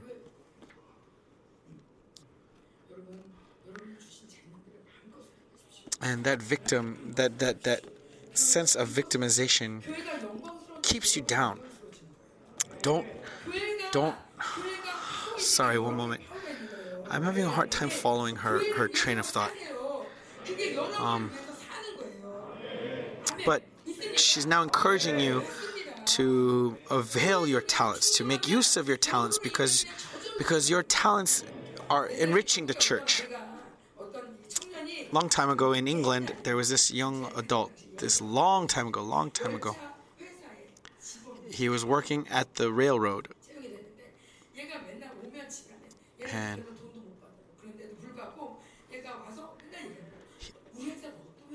he would come home and talk about and praise his company, right? Even though he didn't make a lot of money, he was just a lowly worker, and yet he praised the company. And so what was important wasn't how much money he made, but rather what kind of company he worked for. And he knew that the company that he worked for was a company that so many people moved through his railroad, right? And so what about you? What company do you belong to? What kingdom do you belong to? You belong to the kingdom of heaven. And so being enriched and freely avail your talents within that context, knowing that you belong to the company of heaven.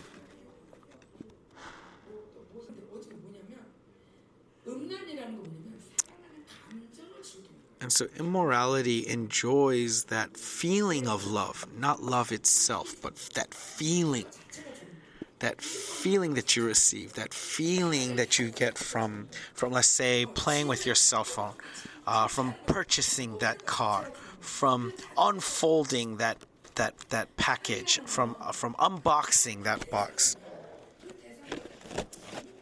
Love is willing to die for the thing that you love, right? And love is not easy. Love is not pleasurable at all times, right? But immorality takes the pleasure of that love and only looks for that pleasure.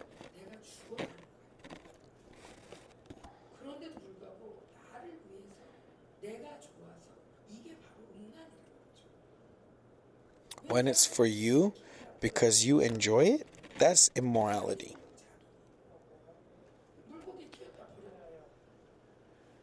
Why do so many people raise goldfish? Because it's so easy to get that satisfaction that you're raising something, but also you don't need to take responsibility, right? So what do you enjoy? What gives you pleasure? So we're fighting against the spirit of immorality, amen? Are you fighting it continually? Are you continually fighting against this spirit that's been attacking this day and age, that's been attacking our church? So because it's attacking this day and age, we receive the influence because we live in this day and age, and so we need to keep cleansing it, okay?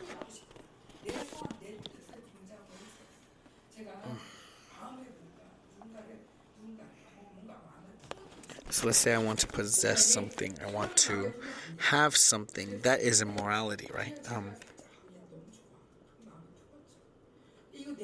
For example, Pastor Kim always says that the person with the Holy Spirit in their heart is not going to be able to put someone else in their heart.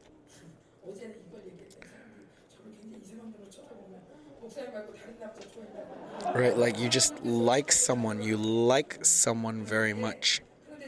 And that's immorality. So it doesn't always have to be a person. There's something that you like, something that you just like, something that just pleases you. And when you put that in your heart, that is immorality.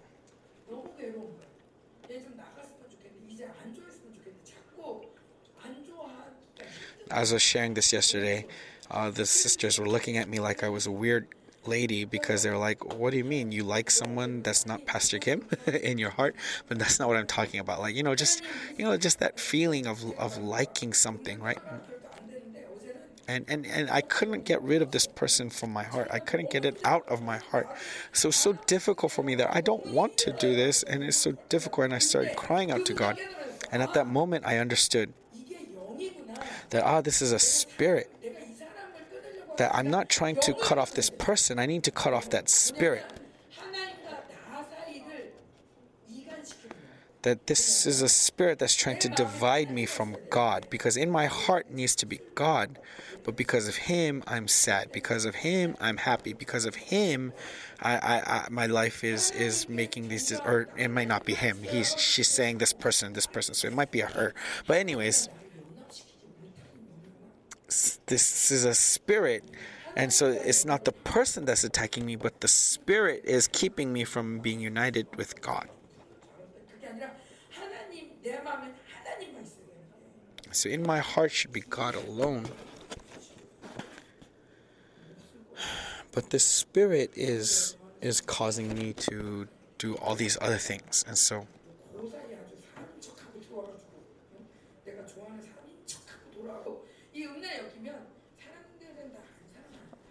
comparison, envy, all of this is a part of immorality. Comparison, envy.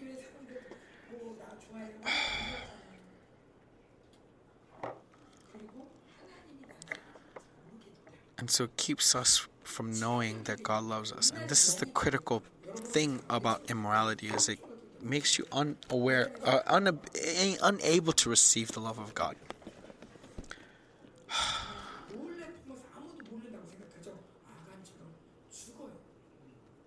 And the danger is that you think that it's only affecting you. That you like it, and so it's only your problem, and so it's only an issue for you. But that's not the problem. Is that like Achan, it kills the community. And so you think that you think that you like the girl yourself, and it's just you. But and in your mind, you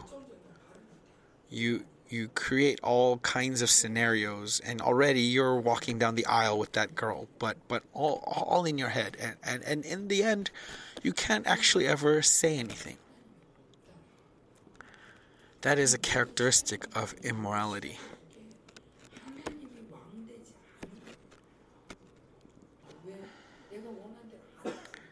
And then so in the end, as you keep this situation up, right, you can't receive the love of God because you keep thinking that God doesn't answer your prayers, that God doesn't do what you want. And so please, brothers and sisters, do not put someone in your heart. Just ask Pastor Kim, and then if he says no, then just lay it down.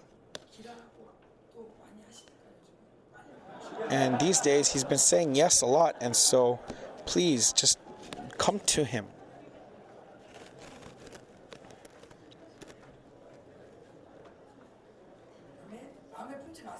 Okay, but don't hold them, embrace them in your heart. Okay, liking is immorality, but also hating is an immorality.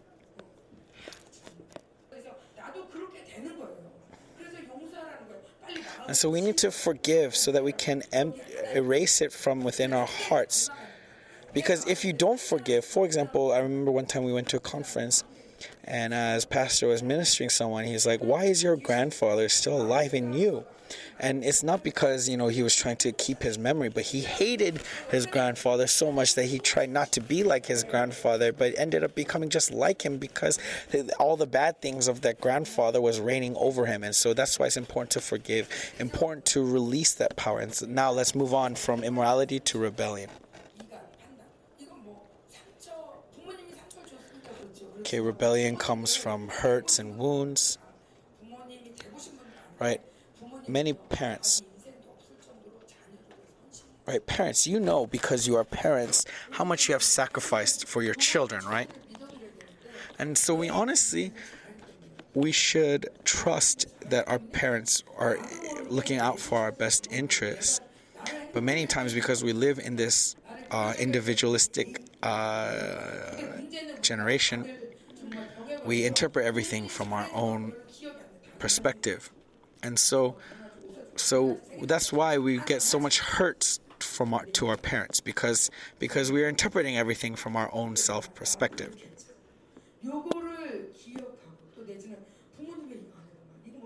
Remembering all the things that they failed to do for us in our own perspective, from our own perspective. And so for me, one thing that was really hard for me was that my natural tendency was to worry. And so when Pastor Kim would say something, instead of receiving it with amen, I would worry about why, or how. I needed to, because my natural tendency was to worry out of my upbringing, right, out of my rationality, out of my reason, I have to create a secure base. So that's why I had to worry. So I would constantly analyze how to protect, how to guard, how to defend against. And I didn't realize that this in itself was rebellion. I thought it was because I loved my husband and I was trying to protect him.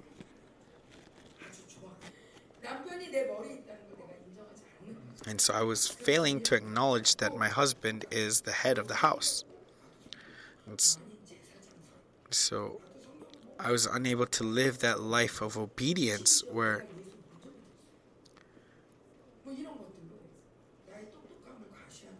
and so I kept trying to claim my own intelligence.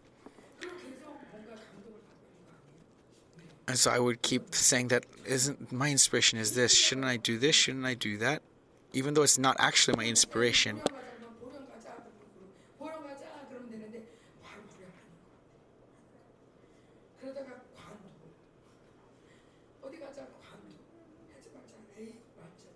So I would find myself stopping Pastor Kim many times, telling him not to.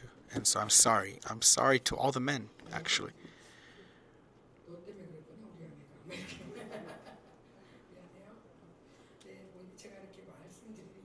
The reason why I'm saying this right now is that ultimately the kingdom of heaven moves according to the order of things, right? And so rebellion is a spirit that stands against that order, that goes against that order. We need to move according to that order. Now when it comes to this order, you may think to yourself why? Why is it black? Why is it white? Why is it red? Why is it green? And we think that intelligence comes from being able to ask why. Why, right? Why? Thinking that knowing why is what defines intelligence. But that's not the sign of intelligence, right? It's not about knowing, it's about believing. So that's why faith is so weak in this day and age. and you keep thinking that your intelligence is defined by your knowledge. And so if God commands you to build a tabernacle and he says use red yarn or scarlet yarn, then you would say, no, scarlet doesn't work here. It needs to be yellow. It needs to be yellow. Instead of doing what God says, you think of what you want to do. Remember, the kingdom of heaven is a kingdom of obedience.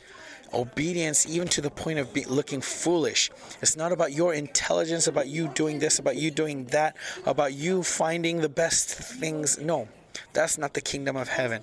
The kingdom, even if it's out of good intentions, even if you want to help, that is not building up the kingdom of heaven.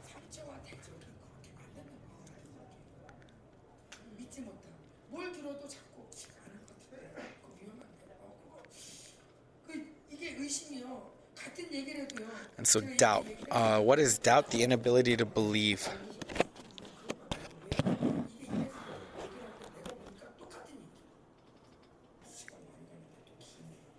And so people who even worry for me, I know that they're doing it in good intentions, but many times they're interpreting it in their own way. That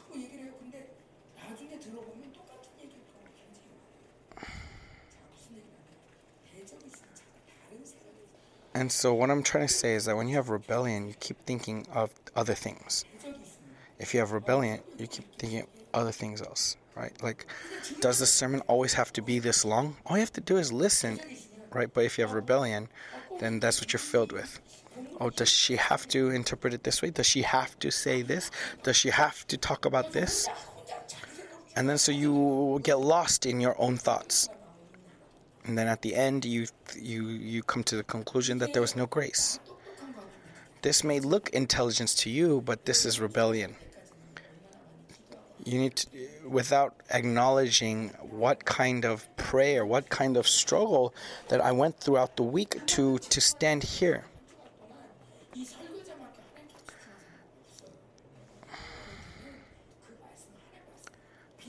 And so important thing is to just receive the words, because the person who preaches focuses on God throughout that entire week, right? And so this is rebellion, constantly judging why, what's wrong with this, why, and so always filled with complaints. And what's the sign of this is that even if you ask them to do something, they complain. And when you don't ask them to do something, they complain. Everything is always a complaint. So as rebellion got stronger in our church, every time you go to intercession, it seems like there's a crisis. There's always a crisis, right? Always a crisis for the church. What is intercession? Intercession is praying for the nations. There's so much to pray for the nations. And yet because rebellion is entering, instead of understanding that this is rebellion, we all see these crises, these problems, these issues. And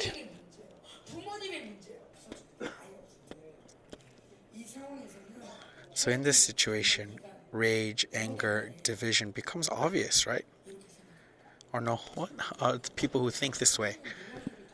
Instead of waiting for God, instead of looking for God's heart, they think that this situation is so obvious, and so they get upset. So sisters, do you know how you rebel? You rebel by getting upset, by pouting.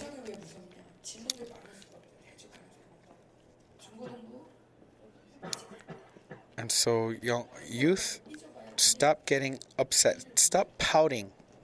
Okay, don't hold grudges, okay?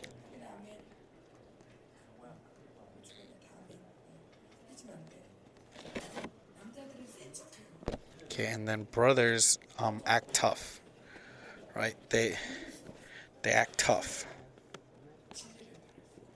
You can't talk to them. You can't approach them.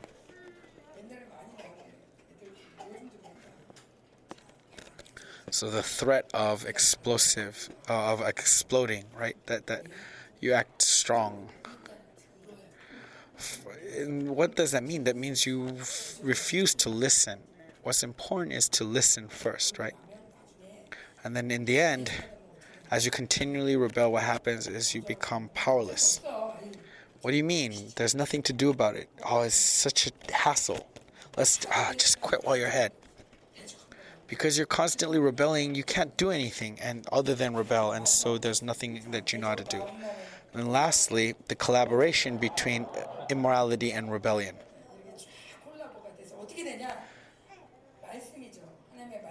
And so the word, right, the word of the God, the word of pastor, the word of the church, if they give you this warning, they rise up in rage and rebellion. They only want to listen to the things that they agree with.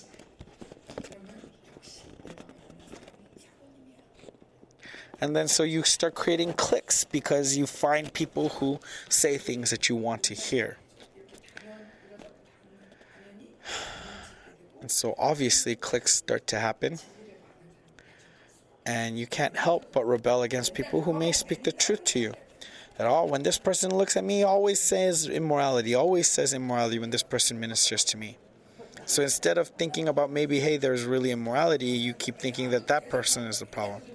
Because you keep rebelling and not listening, that's why you keep hearing that word. And so you're unable to submit to the word. You're unable to be obedient. And so, remember, what is our grace that we have received is before God in Christ. But what is immorality? Immorality is always before people. Always before a person. So worried about what that person thinks, what that person says. Even when people aren't around that person, that's all that person is thinking about. Always sending text messages to people. Even though it's said with the disguise of looking for prayer, right? But you're always before people. And then so the problem is that immorality and rebellion cannot bring about the church. We need to be transparent. We need to be one, united. And so immorality and rebellion keeps us from being one. Pastor Hashin gave birth, or his wife gave birth, and she gave birth in the car, right? How amazing is that?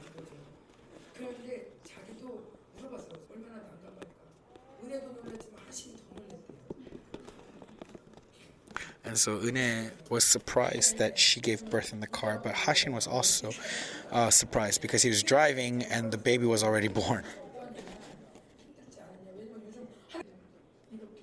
That God was looking out for her, that he gave peace in how they gave birth even, right? Because she was afraid for giving birth because the last time there was a lot of complications.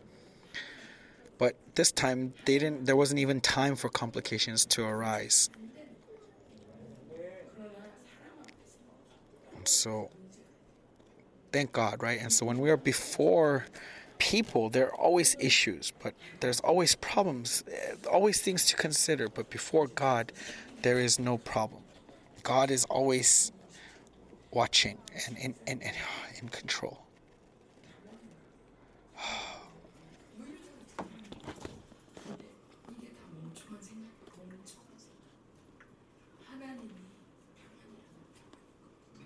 So when God says there's peace, that is peace. And so God is purposely revealing all of our shame right now, right? So that we can be transparent. Because none of us can survive on our own. We all need to be together. So He's creating this union. If there's rebellion, that is a critical problem. If there's immorality, that is a critical problem. So let us pray.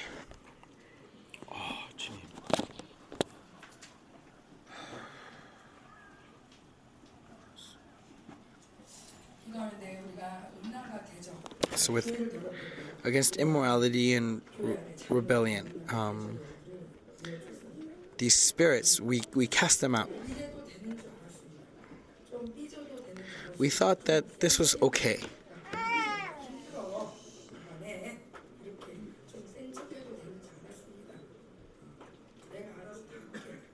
We thought it was okay and that I can handle it.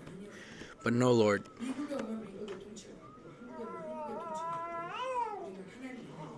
We are in your kingdom, and so we are under your reign, under your dominion. But Lord, all of these holes that allowed the dominion of the devil to take a foothold, we cast it out. We cast it out. We cast out the spirit of immorality that kept us, make us focus on people, on what people thought, made us unable to be transparent and constantly complain and despise. We cast out that spirit, making us feel alone and isolated. We cast it out.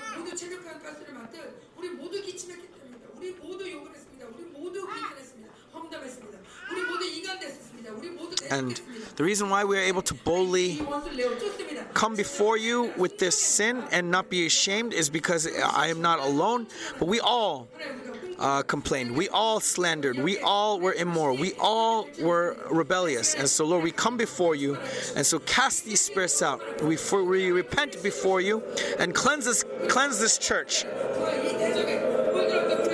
Cleanse the spirit of immorality and rebellion that has been influencing us.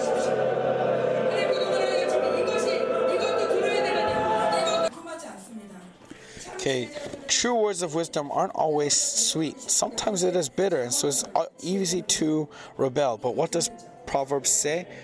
Proverbs says that who is the wise one? The wise one is the ones who hears the words of discipline. And so, let us be wise. Let us be wise and listen to the words of discipline.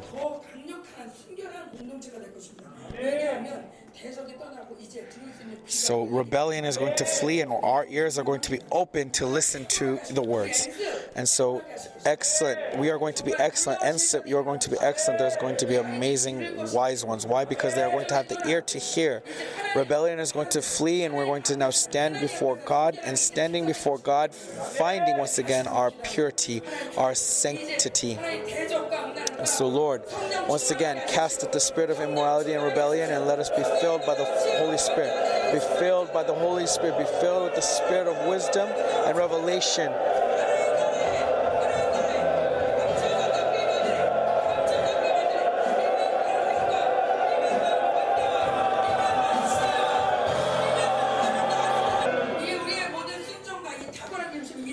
And so all of this anointing of excellence is not just going to be for us, but also going to go through the nations. So when immorality and rebellion gets cast out, this nation will be renewed. Why? Because we are the rulers of this world. And when the king stands in nobility and in honor, then the nation will stand in nobility and honor.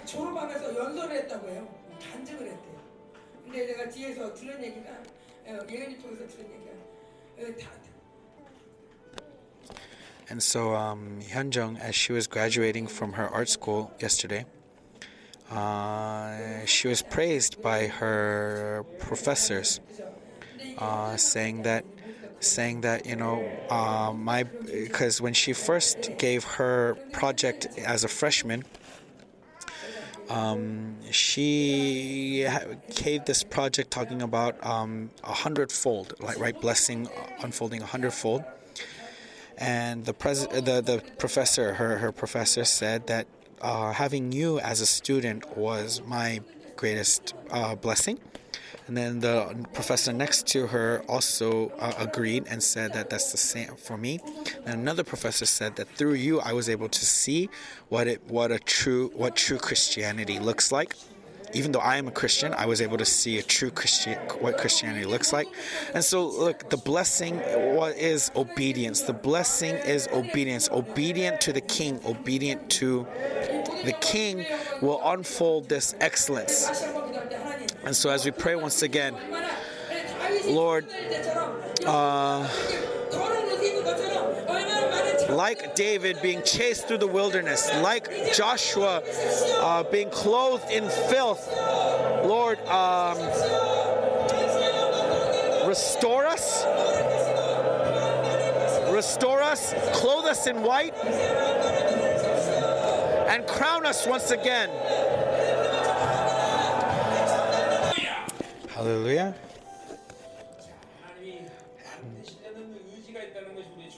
Now, our greatest blessing is that God wants to form us. Amen. This is really His will for us in this day and age. And so now the strongholds in our minds, those are being broken down through the word of 2 Corinthians. And so rebellion and immorality, these strongholds in our mind, unable to receive the word in faith. And so there is suffering through many cases being revealed, but actually this afflicts every single one of us. And so these strongholds in our mind, honestly, living in the kingdom of heaven is an easy thing. That the moment you're born again, just living by the Holy Spirit, it should be easy. But the problem is that after you were born again, you kept living by your thoughts. And that's why you have these strongholds in your mind. And these strongholds can be used by the devil. And so when they use those thoughts, most cases, the devil is trying to make you live your life like a normal person. They don't need you to be like a possessed person, like a crazy lunatic person. No, they just want you to be an average person. Just living, working hard, and so it's one of three things. Either you work hard and just live an average person's life, or you are powerless because you are unable to do that, and so you fall into despair, or you become possessed, right? And a raving lunatic, right? Those are the goals of the devil, but ultimately, they just want you to live disconnected from God. But if you live by the Holy Spirit, then it should not be this complicated. But because we've been living by information for so long. And if we were to go before God with this, how embarrassed should we be? We have been called to God's excellence. And He has given us all things. And so, like as I said, because this is what God wants from us, to cleanse us of all of these things, that's why even though all these things are happening right now, I'm not ashamed of it, nor am I concerned, like overly concerned with it, because this is what God is doing. So we all have these bindings, we all have these strongholds in our mind. And so the blessing of 2 Corinthians is revealing this in us. Why? Because our goal is to stand before God, and we do not want to stand before God as we are right now, right? And again, this isn't about what you do. It's not about what you do. It's just living by the Holy Spirit. When you live with the Holy Spirit, He forms this inside of us. And so let it all be revealed. Let it all be made manifest, so that we can stand in His glory. Amen? And so let us be vigilant in our prayer. It's critical time is upon us. Amen? And so for the past 2 years and 6 months, I've been continually wrestling with you. And now God is going to open doors to do what I have been originally called to do, which is to go out into the world. And so in July, I'll be going to South America, Central America, and then September, Israel.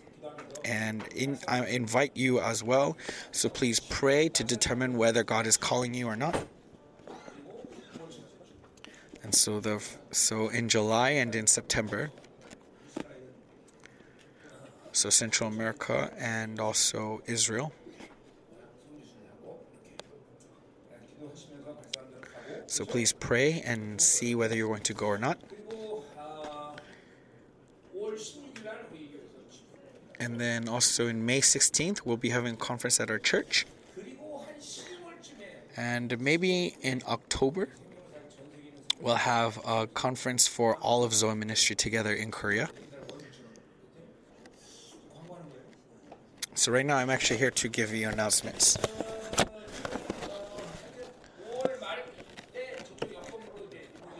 And then around end of May, we're probably going to start construction in the new building, and hopefully we'll be able to enter around the end of June. And please pray for this process,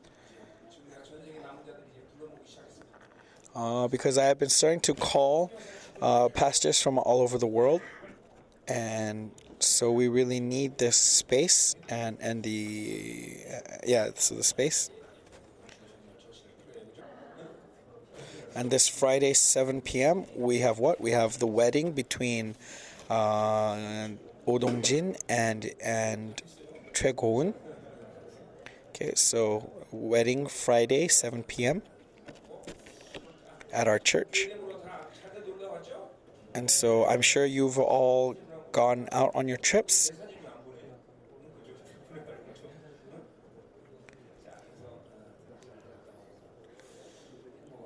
I'm glad that you've had a good time. And a lot of money from the church has gone out, and I'm sure many of you have also used your own personal money. And I hope that you enjoyed that time. I spent time with 2 different teams, and it was really enjoyable. And then also regarding Elder Chu, I think that something will happen within this week. And also I'm hoping to conclude also Heji this week as well. Okay, our Elder Chu's temperature has gone to normal. And he has no sign of infection right now. And this is something that I've said from the beginning. Sorry, I can't hear.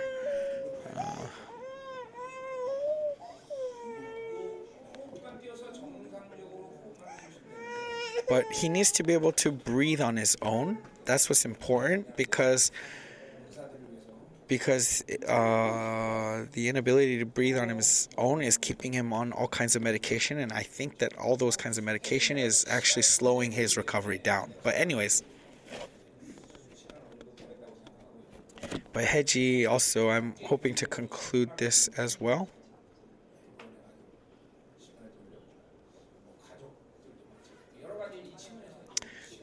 I've allowed time because I believe that God is wanting to do something, not only with Heji, but also the family and also in the community.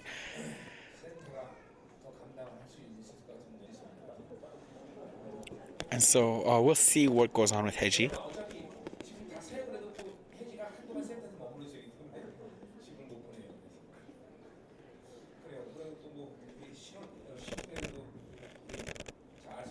Shimpung has donated a lot of money to various cells as they were going out. So Shimpung has done a lot and has offered a lot of their own capital. So please continue to pray. Pray not only for the cells, also for the material authority of the church, also for Shimpung. Pray for the church continually in vigilance, that they would continually maintain the fullness of the Holy Spirit. Because honestly, living in the Holy Spirit would show that this is not a problem, that there's no issue. The problem is we're not living in the Holy Spirit. And so another thing that you should pray for is that something that I'm conflicted with is I'm continually integrating the eschatology, and I need time. But I'm not sure if I can take a leave of absence.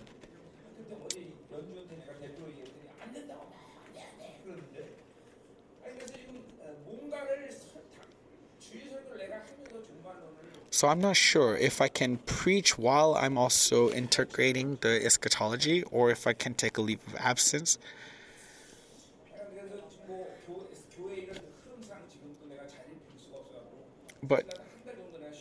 And so that's actually kind of like my conflict right now, is that I've been meaning to take a break for a while now,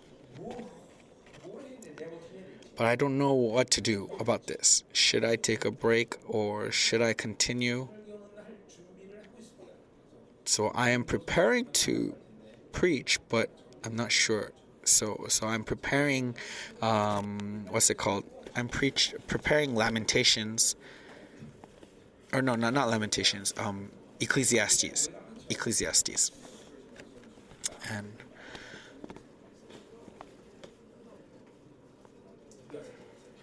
Ecclesiastes and Song of Songs, and so also please pray, like because I'm finding it difficult to integrate the eschatology right now. But anyways, I think up until next week, we'll continually have associate pastors, but we'll see. And so please know and pray for this. Then apart from this, is there any other announcements to make? The wedding, 7 o'clock, Friday. Okay, wedding, 7 p.m., not 7 a.m., 7 p.m. So please bring your blessing and bless the new couple. Okay, bless the new couple. And also, we're going to be going to Boryong for the anniversary of our church. And we've borrowed the stadium there. So we're going to leave Saturday morning at 8. And if you need the bus, please sign up. So we're going to go straight to the field on Saturday. And then on Saturday, we'll have a sports day. And lunch, we'll enjoy maybe a packed lunch. And then on dinner, we'll have the barbecue. And then so sleep there Saturday night. And then Sunday morning, we'll have worship. We'll have worship for that for the anniversary of our church, and then in the afternoon, Deacon Yeji Kim will be directing and producing a play, and so we'll watch that in the afternoon. And then in the night, we'll play Yutnori, which is a traditional Korean game. And then Monday morning, we'll have breakfast and then go home. And we've been casting out immorality for a long time, but Boryong is kind of strong in the spirit of immorality, and so I don't know why we're going to Boryong, but I think God has a purpose there, and so let's pray. So it is the Pentecost, and also our church's anniversary. 언제라고요? 6월 4일? June 4th.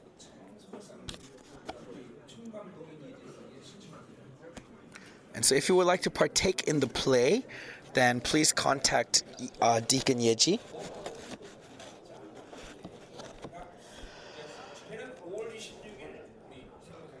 So there'll be a conference May 16th.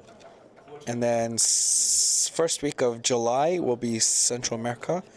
And I think he said first week also of September will be Israel.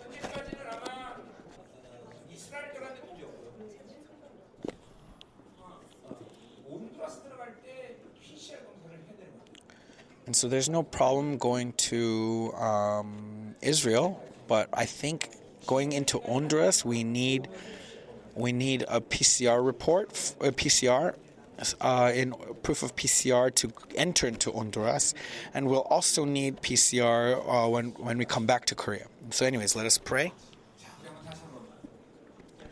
That once again, let us pray in spirit. Lord, as this community wants to be filled once again by you, Lord, may we be vigilant in our prayer, and all of our bindings and all of our pollutions be cleansed. We rely upon you, that we will be completely free and enter into your glory. That when we are praying in vigilance, may you continually meet with us and separate us from the rebellion and immorality and the power and influence of Babylon. We proclaim once again your great victory, and that we will confirm that victory in the place of prayer. Let us pray all together.